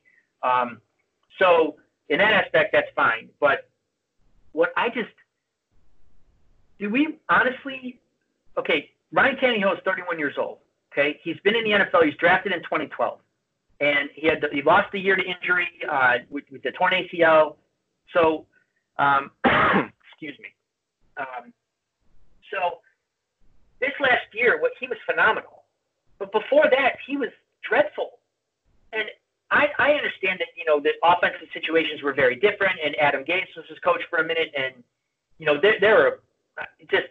there are a lot of reasons. I'm not saying that, he had the best situation in Miami any one of those years, okay? There are definitely reasons.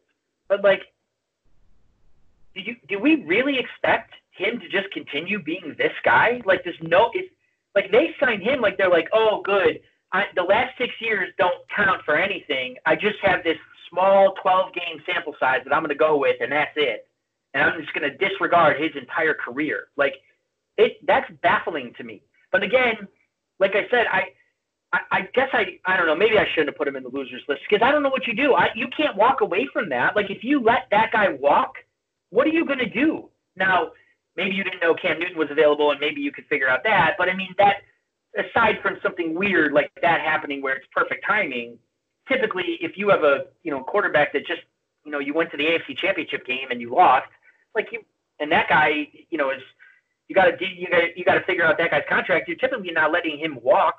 I get it, I understand that. So, but I just don't. First of all, the deal is ridiculous. They paid him way too much money, and second of all, if he ends up being regular Ryan Tannehill next year, no one will be surprised. No one, least of all me.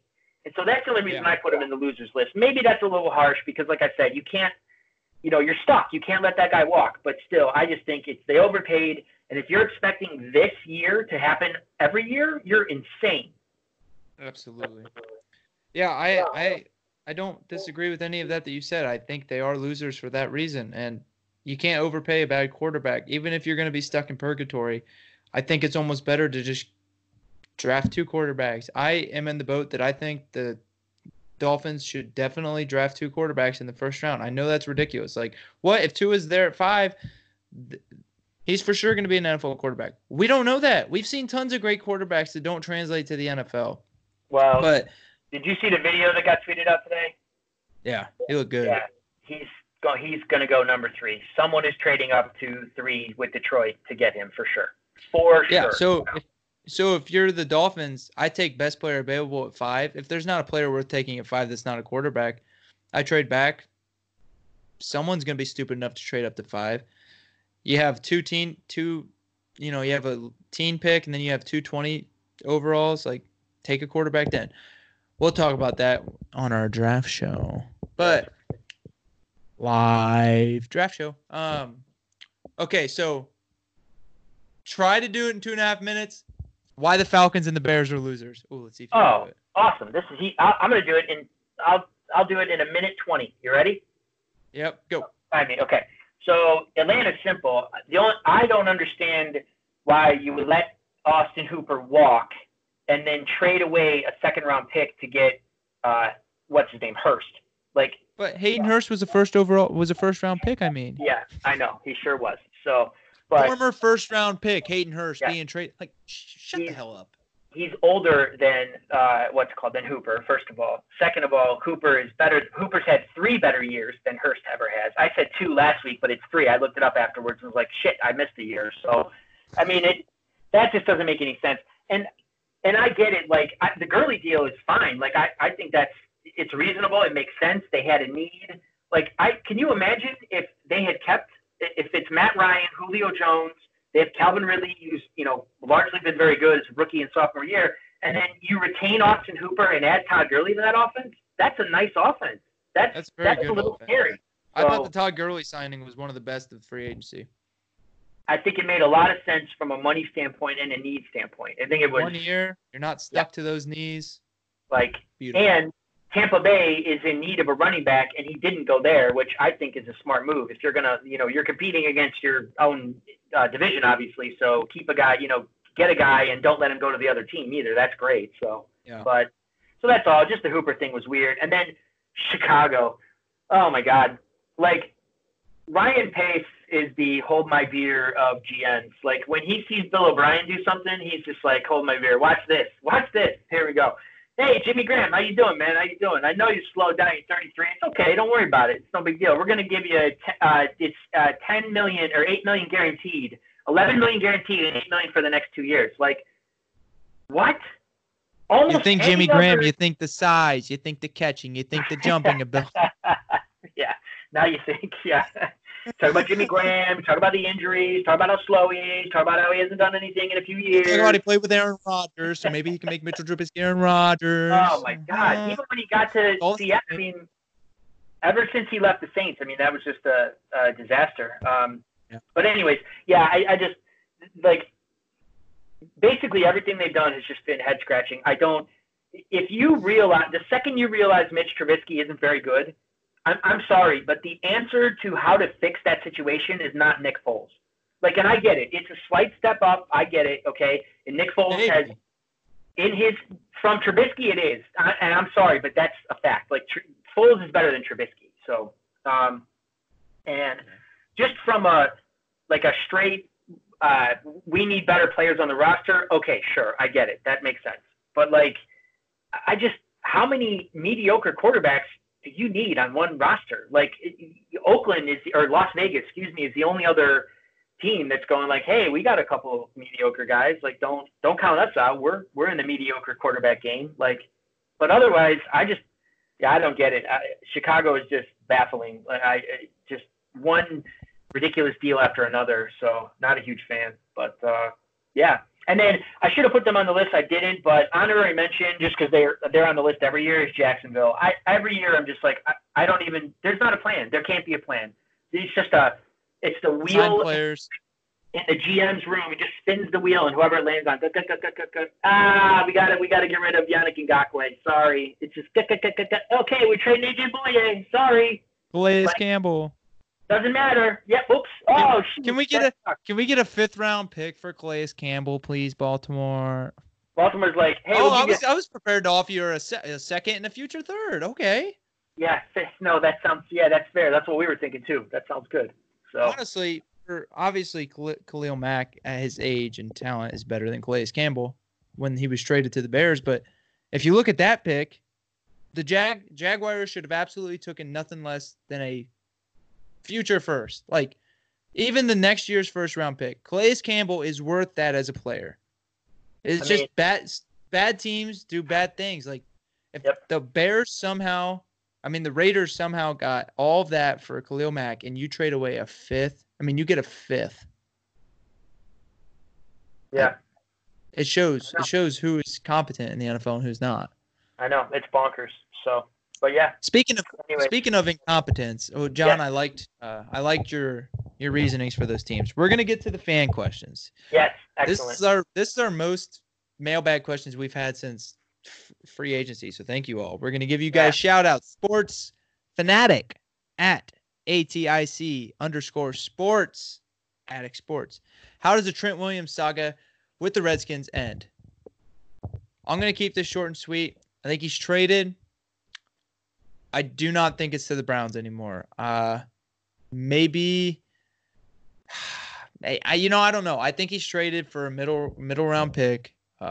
He's not worth much anymore. The longer they've waited, the less he's been worth, because everyone's like, well, we know he's gone soon. We're not going to give away our souls for him. I don't know. What do you think?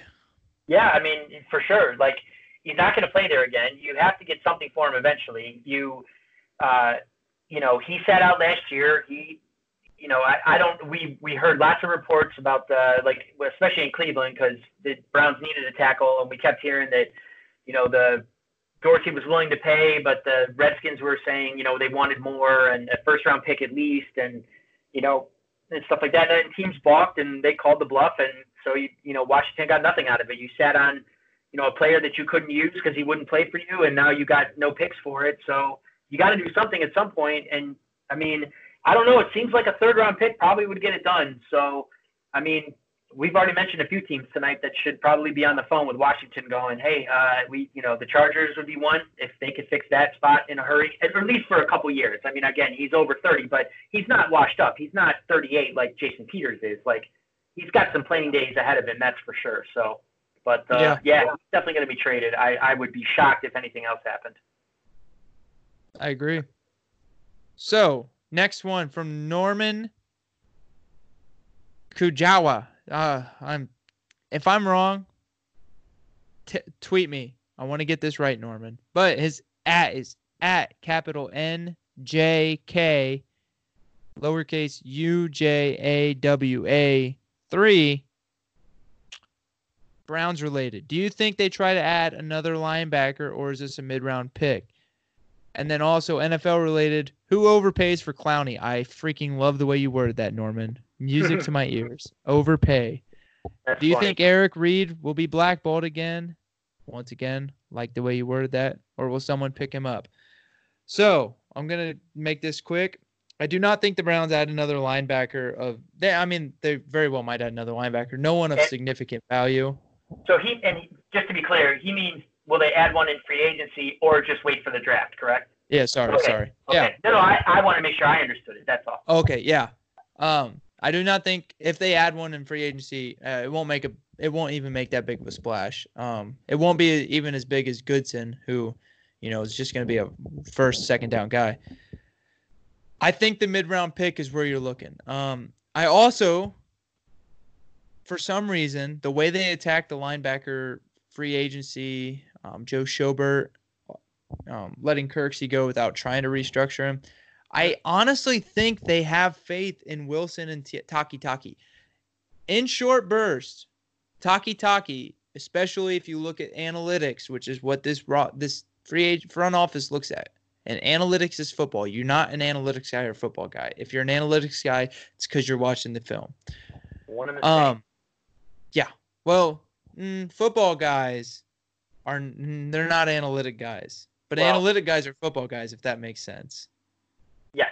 I shouldn't say that either. There's Dave Gettleman and John Dorsey's, then there's people that are just football people, which are analytic. Anyway, this analytic front office, quotation marks if you're watching the YouTube video, they're watching Taki and looking at his data. In short bursts, he's shown that he's very good. And in college, he was very good. He had a very similar career path to Joe Schobert so far. Mack Wilson, a Cleveland favorite, a really good dude, hasn't performed super well. I'm not saying he won't. He's very young. He is a very young player. I'm not saying that this is not the linebacker duo that can make it work. I think they'll try to add another guy.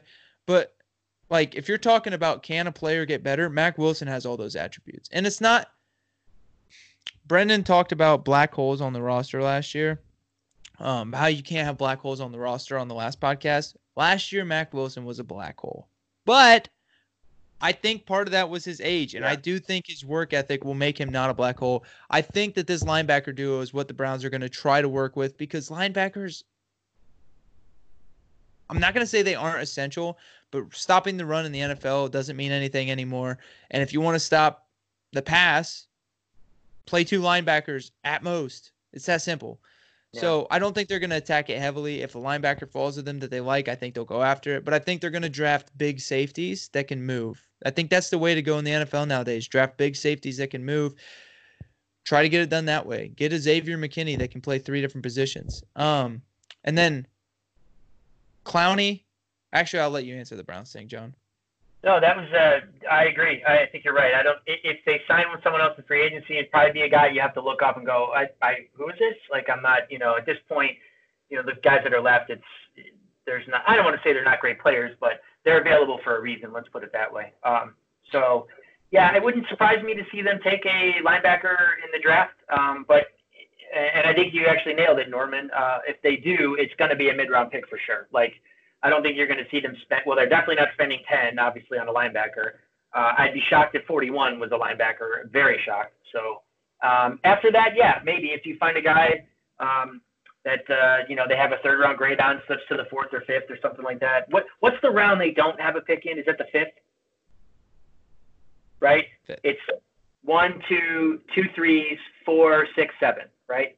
Yep. Yeah. So maybe it's the 6th round is a good spot where, if you have a guy that you would have taken in the 5th round if you had a pick, but you don't, and you see that guy slip to that point. So, but yeah, other than that, no, I don't. Mack Wilson, the only thing I'll add to that is that Wilson it's the reason that he was available where he was. Sometimes he's really good and other times he looks completely lost. And that was the same thing in Alabama. He showed up on tape and then he didn't. And you were just like, okay, this guy needs to learn, some kind of, he needs to learn. He needs to be coached up at some point. So hopefully that'll happen this year with Joe Woods, and we'll go from there. Yeah, luckily Mack Wilson has shown the ability to cover, in spurts, so that's good. If a guy can cover, he can cover. If a guy can't, that's not really a lot of that's natural ability. Obviously, coaching plays a huge dividend in that. Then NFL related, who pays for Clowney? I don't know who it's gonna be, but so I don't want to make any guesses. But I will say this about Clowney: for any of you that think the Browns should sign him, that's listening, for any of you that thinks your team should sign him, you're not getting a pass rusher, which is what is valued in today's league. He is not a good pass rusher for the amount of money he's going to be given. He's a run stopper. I personally am not going to go out of my way to sign a run stopper in free agency if it's going to be worth more than, if it's going to be what he's like wanting. I just don't like Clowney. I don't like his game. He had a big hit in college against Michigan, so every Ohio guy loves him. Eric Reed, I don't think he'll be blackballed. It's got to stop. If you're standing up for what you believe in, that should not mean that you're not employable. It's ridiculous. Get the hell over it. Someone sign Eric Reed. He's good enough to play in the league. I won't get into the other guy, but he's good enough to play in the league as well.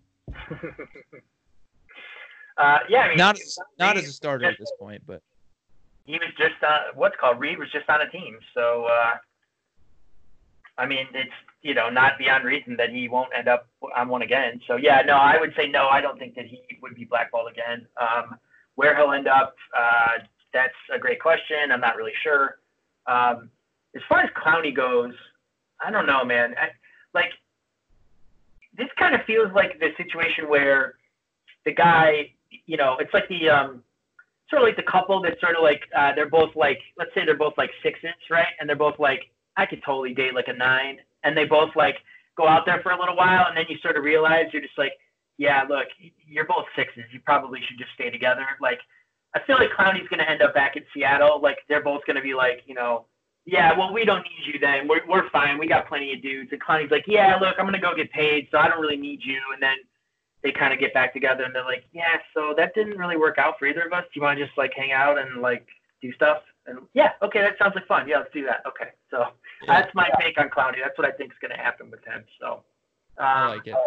Any other backup places? I was trying to think about this, like where else he could end up, and I don't even know. Like, I don't know. I'm not sure. I was trying to come up with a second, like maybe a backup signing place for Clowney, but I'm not really sure. So I don't even want to speculate. So. Before we get to the next listener question, because we have to wrap this up, but the biggest power move in the history of history was just made by Clippers owner Steve Ballmer. Ooh. He bought the Forum for $400 million cash. So I'll read what happened. The Forum will continue to operate as a live music venue. It's not going to be where the Clippers play. But the purchase by the Clippers will resolve the federal lawsuits the Clippers were going to have if they built a new arena in the same city as the Forum. So he bought a $400 million venue so he wasn't involved in lawsuits to build a venue that's going to cost more than $400 million, probably. Way more. That's called a power move. Yeah, it's going to cost way more than that. So, yeah. Absolutely. Also, subject for another time, but like the rich get richer. It's got to change. Let's mention real fast. So I just saw this too. I was trying to read through the questions, and I saw that Norman had added. He said with Clowney, I could also see him getting paid from a team like Arizona, even on a short team deal, and that's a really good suggestion because they definitely need defense and they have cap room. So that wouldn't be surprising, and that might even be a better scenario than ending back up in Seattle because that you would honestly use one there. Eric Reed could help out the Cardinals as well. Actually, that anybody on defense could for sure. So, but yeah. Absolutely. And then, the last question is from Chris Howell. I know him from Van Wert. What's up, Chris? His @ is @ HOWELL314. Go give him a follow. Name a few free agents you would like to still see the Browns grab. That I don't know. I was just going to say, no, that's okay. Giovanni Ruiz also asked the exact same question, so I wanted to make sure that we got his in there too. He said, do you have any other free agents you want the Browns to sign, both realistic and perfect world options? Thanks. Oh, because Gio asked first. My bad. Yeah, sorry. So, his is at GIOR73. Give him a follow. Ruiz. Give him a follow, folks. I was wondering. I was anyway. But yeah. So any other free agents for what's called the Browns to sign? So I'm gonna say there's a handful. Tackles. Yeah, I would still like Jason Peters. It's a Band-Aid, 1 or 2 year deal. Don't make a rookie start. If he doesn't work, he's going to work out. He's still a good tackle. I want Jason Peters, and I'm going to die on that hill, especially for the people saying I want Trent Williams over Jason Peters. I think that's kind of crazy because you're going to have to pay Trent Williams big money soon. And you're going to have to give up a draft pick. I don't know.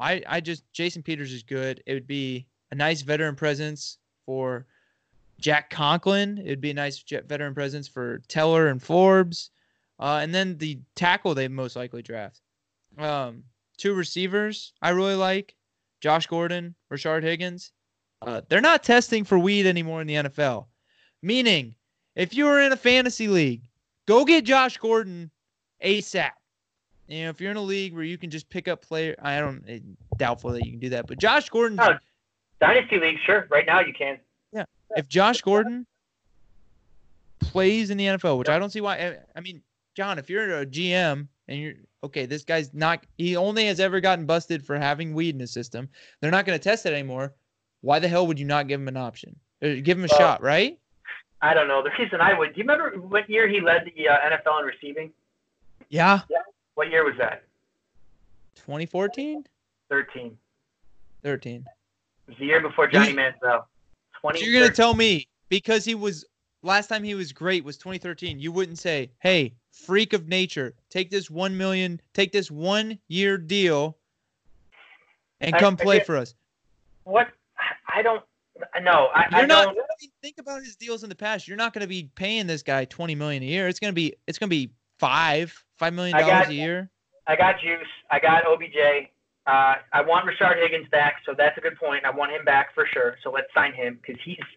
Call me crazy, and I'm gonna get a lot of hate for this. I'd rather have Josh Gordon over Rashard Higgins. Rashard Higgins is the safer option, but Josh Gordon his ceiling is still higher than Rashard Higgins ever is. I love Rashard Higgins. I mean, an absolute fan favorite, but he is what he is at this point. Okay, I understand they're not testing for weed anymore, but I just don't. I don't know. This guy was good. It's 7 years ago. 7 years in the NFL. Did you watch him last year? Okay, but he can still play. Kind of. He can kind of still play. Yes. He can be the 5th receiver on the team. I guess he'll catch 12 balls for go back. Go pull up the fantasy running back leaders from the year 2013 and read through the list. And it will be That's not fair. Shocking. That's apples and oranges. Running backs are eating shit out 10 minutes later. What I'm saying is 7 years ago in the NFL is a long time. Dog ears are looking at that going, wow, that is a long time. It's unbelievable. John, I'm gonna backfire you with this. 7 years ago, in the NFL, Jason Peters was still a left tackle. Phillip Rivers was still a quarterback. Ben Roethlisberger was still a quarterback. Tom Brady was still a quarterback. I don't know. So no, you're right. Maybe Josh Gordon will play until he's 45 because quarterback takes as much athleticism as wide receiver. Well, no, I understand you. Ben Roethlisberger's still a quarterback, so of course Josh Gordon's going to have 1,800 yards this year. Of course. That makes sense. And I understand your reasoning why you'd be scared, but I think anyone would be crazy to say, don't give me Josh Gordon on a 1 year, $5 million deal. I think you would have to be tested for drugs much stronger than marijuana. For the right team, sure, why not? Green Bay could use a second receiver. They don't even know. Alan Lazard might be the guy, but it's Geronimo Allison sure as shit isn't, and neither is Marquez Valdes-Scantling. So, I mean, I don't know if that's the right place for him, actually, because Aaron Rodgers is an absolute jackass, and Josh Gordon doesn't seem super mentally stable, but I like what you're saying. But yeah, so I get it. Defensive players I would like. How about, can we start with Nickell Robey-Coleman? Oh, I mean, obviously, I'm going to get to him, but that's because he should be the, like, just easy. He's not even on this free agent list for whatever reason. I know he wasn't signed. Anyway, edge defenders. So, oh God, I should have started the show with this, and then we gotta. This is a 2-hour show. Holy shit. The record. I got in an argument with people on Twitter. Linebacker Clay Matthews to the Browns. I swear to any God you believe in, or don't believe in, whatever. Okay. If anyone ever tries to tell me Clay Matthews is a linebacker, I'll smack it out of you. He's not. Oh my gosh. But on the other hand, if you were able to get a team-friendly deal for a Clay Matthews, a Cameron Wake, a 1-year deal for those old guys, Everson Griffin, I would take.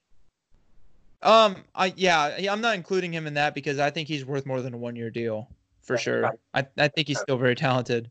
Yep. But I think Clay Matthews and Cameron Wake, you could still get on a 1-year deal. Mm-hmm. Cameron Wake still got gas in the tank. Clay Matthews still has gas in the tank. And they're not the same player. But like Clay Matthews to Olivier Vernon, size-wise, play style, they're not super far off. Like Olivier Vernon's he's got a lot of quickness. He's able to get sideline to sideline, chase down the run real well. There's not a whole lot of, it wouldn't take a lot of, Vernon goes out, they have to play Clay Matthews. It wouldn't be like a whole new, learning process for those linemen on the line with him to know what Clay Matthews is going to do. They're not the same player, but you know what I mean? Like size-wise, their play style, they're not maulers. Cameron Wake, I don't know how he still is going, but whatever. And then the biggest one, though, is Nickell Robey-Coleman. My head was just like, it was gone. I read Prince. Bringing it back, baby. I read Prince Amukamara's name, and everything just went like, oh my God, because I was trying to pronounce it in my head. Anyway, yeah, I mean, the best nickel corner left, one of the better nickel corners in the NFL, can probably maybe snag him for $8 to $10 million, the way the nickel corner market has been. Mm-hmm. I would love that. Nickel corner is very essential. The Browns don't have one. They have 3 outside cornerbacks right now, and then Kevin Johnson. I wonder if they think that Kevin Johnson is going to be that nickel corner. I wonder if that's why they haven't signed Robey-Coleman or even gone after him, or if they just plan not to, period, because they think Kevin Johnson is going to be that guy. I'm curious. Yeah. That's my list of guys. John, I'll let you touch on it. No, I was going to say Robey-Coleman's at the top of that list for sure, because I don't know that Kevin Johnson is a slot corner, and that's definitely a need for sure for every team in the NFL now. So Rashard Higgins needs to come back because that's one of the most baffling things about 2019, and the list of baffling things with the Browns in 2019 was long, but that's at the top of the list. How Higgins just couldn't get on the field ever. We can't use this guy. Ultra talented. They're running 11 personnel the entire freaking season, but they can't figure out how to get him on the field. That's a problem. So, not a big fan of that. But yeah, I'd love to get him back. And then after that, I don't know. I was flipping through. I mean, Cameron Wake makes sense. If you could get Everson Griffin on a good deal, that would make sense. Logan Ryan would make sense if you didn't get Robey-Coleman. Yeah, that's probably it. I don't know. I didn't really see anybody else. Peters, you mentioned Peters. That's a good call. So, yeah. Let's see. I wanted to mention one other guy who replied back. So we were talking about the let's see. This was off of Norman's question when he said Bodacious. Yeah, I wanted to. So Bodacious, it's at Bodacious Beer. And this guy, he replies a lot and stuff. And I know I follow him. I'm pretty sure he follows me too. But John, I don't anyway, know. I'm gonna do some breaking news. I'm not sure if you know this, but Bodacious Beer is actually going to be part of our fantasy writing team. Oh, did I know that, or did I not know that? I don't know. I don't think He's you not told in me that that. chat yet. Huh. Yeah, sorry. Him and Paul are good Twitter buddies. Oh, awesome. Okay. Well, Yeah. Anyway, then. sorry.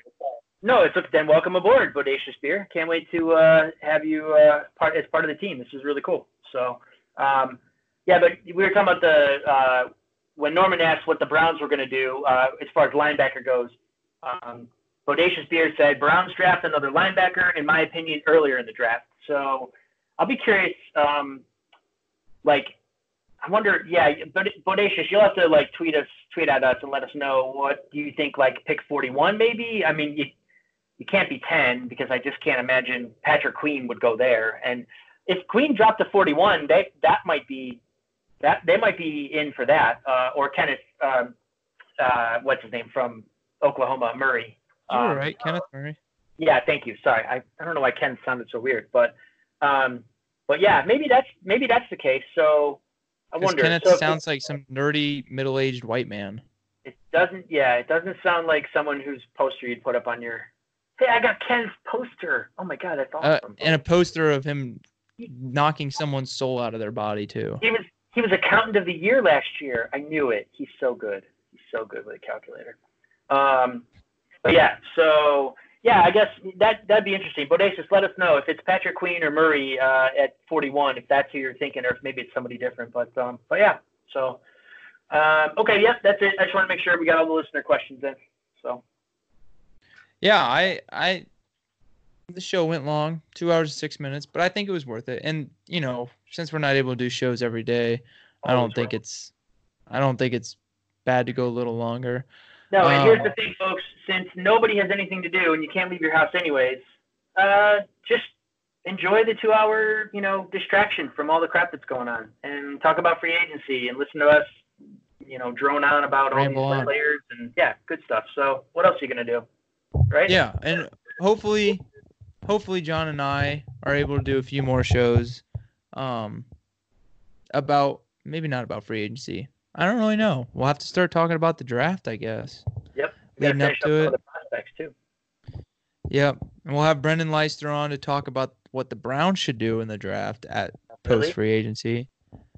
Maybe we'll try to get another couple of media members from other teams on. But yeah, I don't know. Like I said, with the merchandise, if you do want something, just let us know. Yep, definitely. Yeah, I'm all good, John. I have to pee really bad. Okay, well if you guys then, care. Before you do that, you can follow me on Twitter at Cleveland Spider. It's Spider with a Y, SPYDER. And you can go to www.atbsports.net. And that's where you'll find our articles. I am writing a free agency tracker where I am covering all the free agency signings. I'm trying to write reactions to the bigger deals, trades, things like that, stuff that most people would want to know about. So yeah, so just my thoughts and opinions on the money, the contracts, the deals themselves, things like that. So yeah, check that out. Like I said, it hasn't been updated since Friday. I was sick over the weekend, so I got to get back on track, but I'll try to get that done as fast as I can.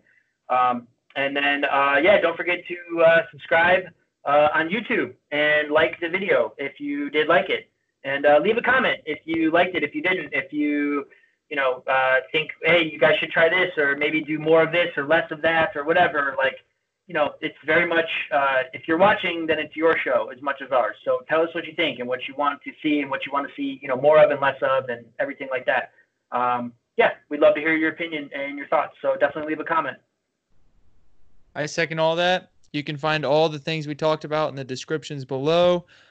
Yeah, thank you all so much. Yep, thanks. Hey, stay safe, everybody. Wash your hands. Please take care, okay? Yeah. Don't cough on people. No. This podcast is also brought to you by Anchor.fm. Anchor.fm is so easy to use. It's simple, it's fast, it's effective. It's the easiest way to distribute your podcast to every major platform and in the quickest way. I've gone through other websites to host podcasts, and it's a pain in the butt. Anchor does it for you. Join Anchor.fm and do your podcast the right way. And if you're looking to start a podcast, contact one of us at ATB Sports, as we're looking for podcasters for nearly every professional sports team right now. If you think you'd be a good fit, you can also apply at our website, www.atbsports.net.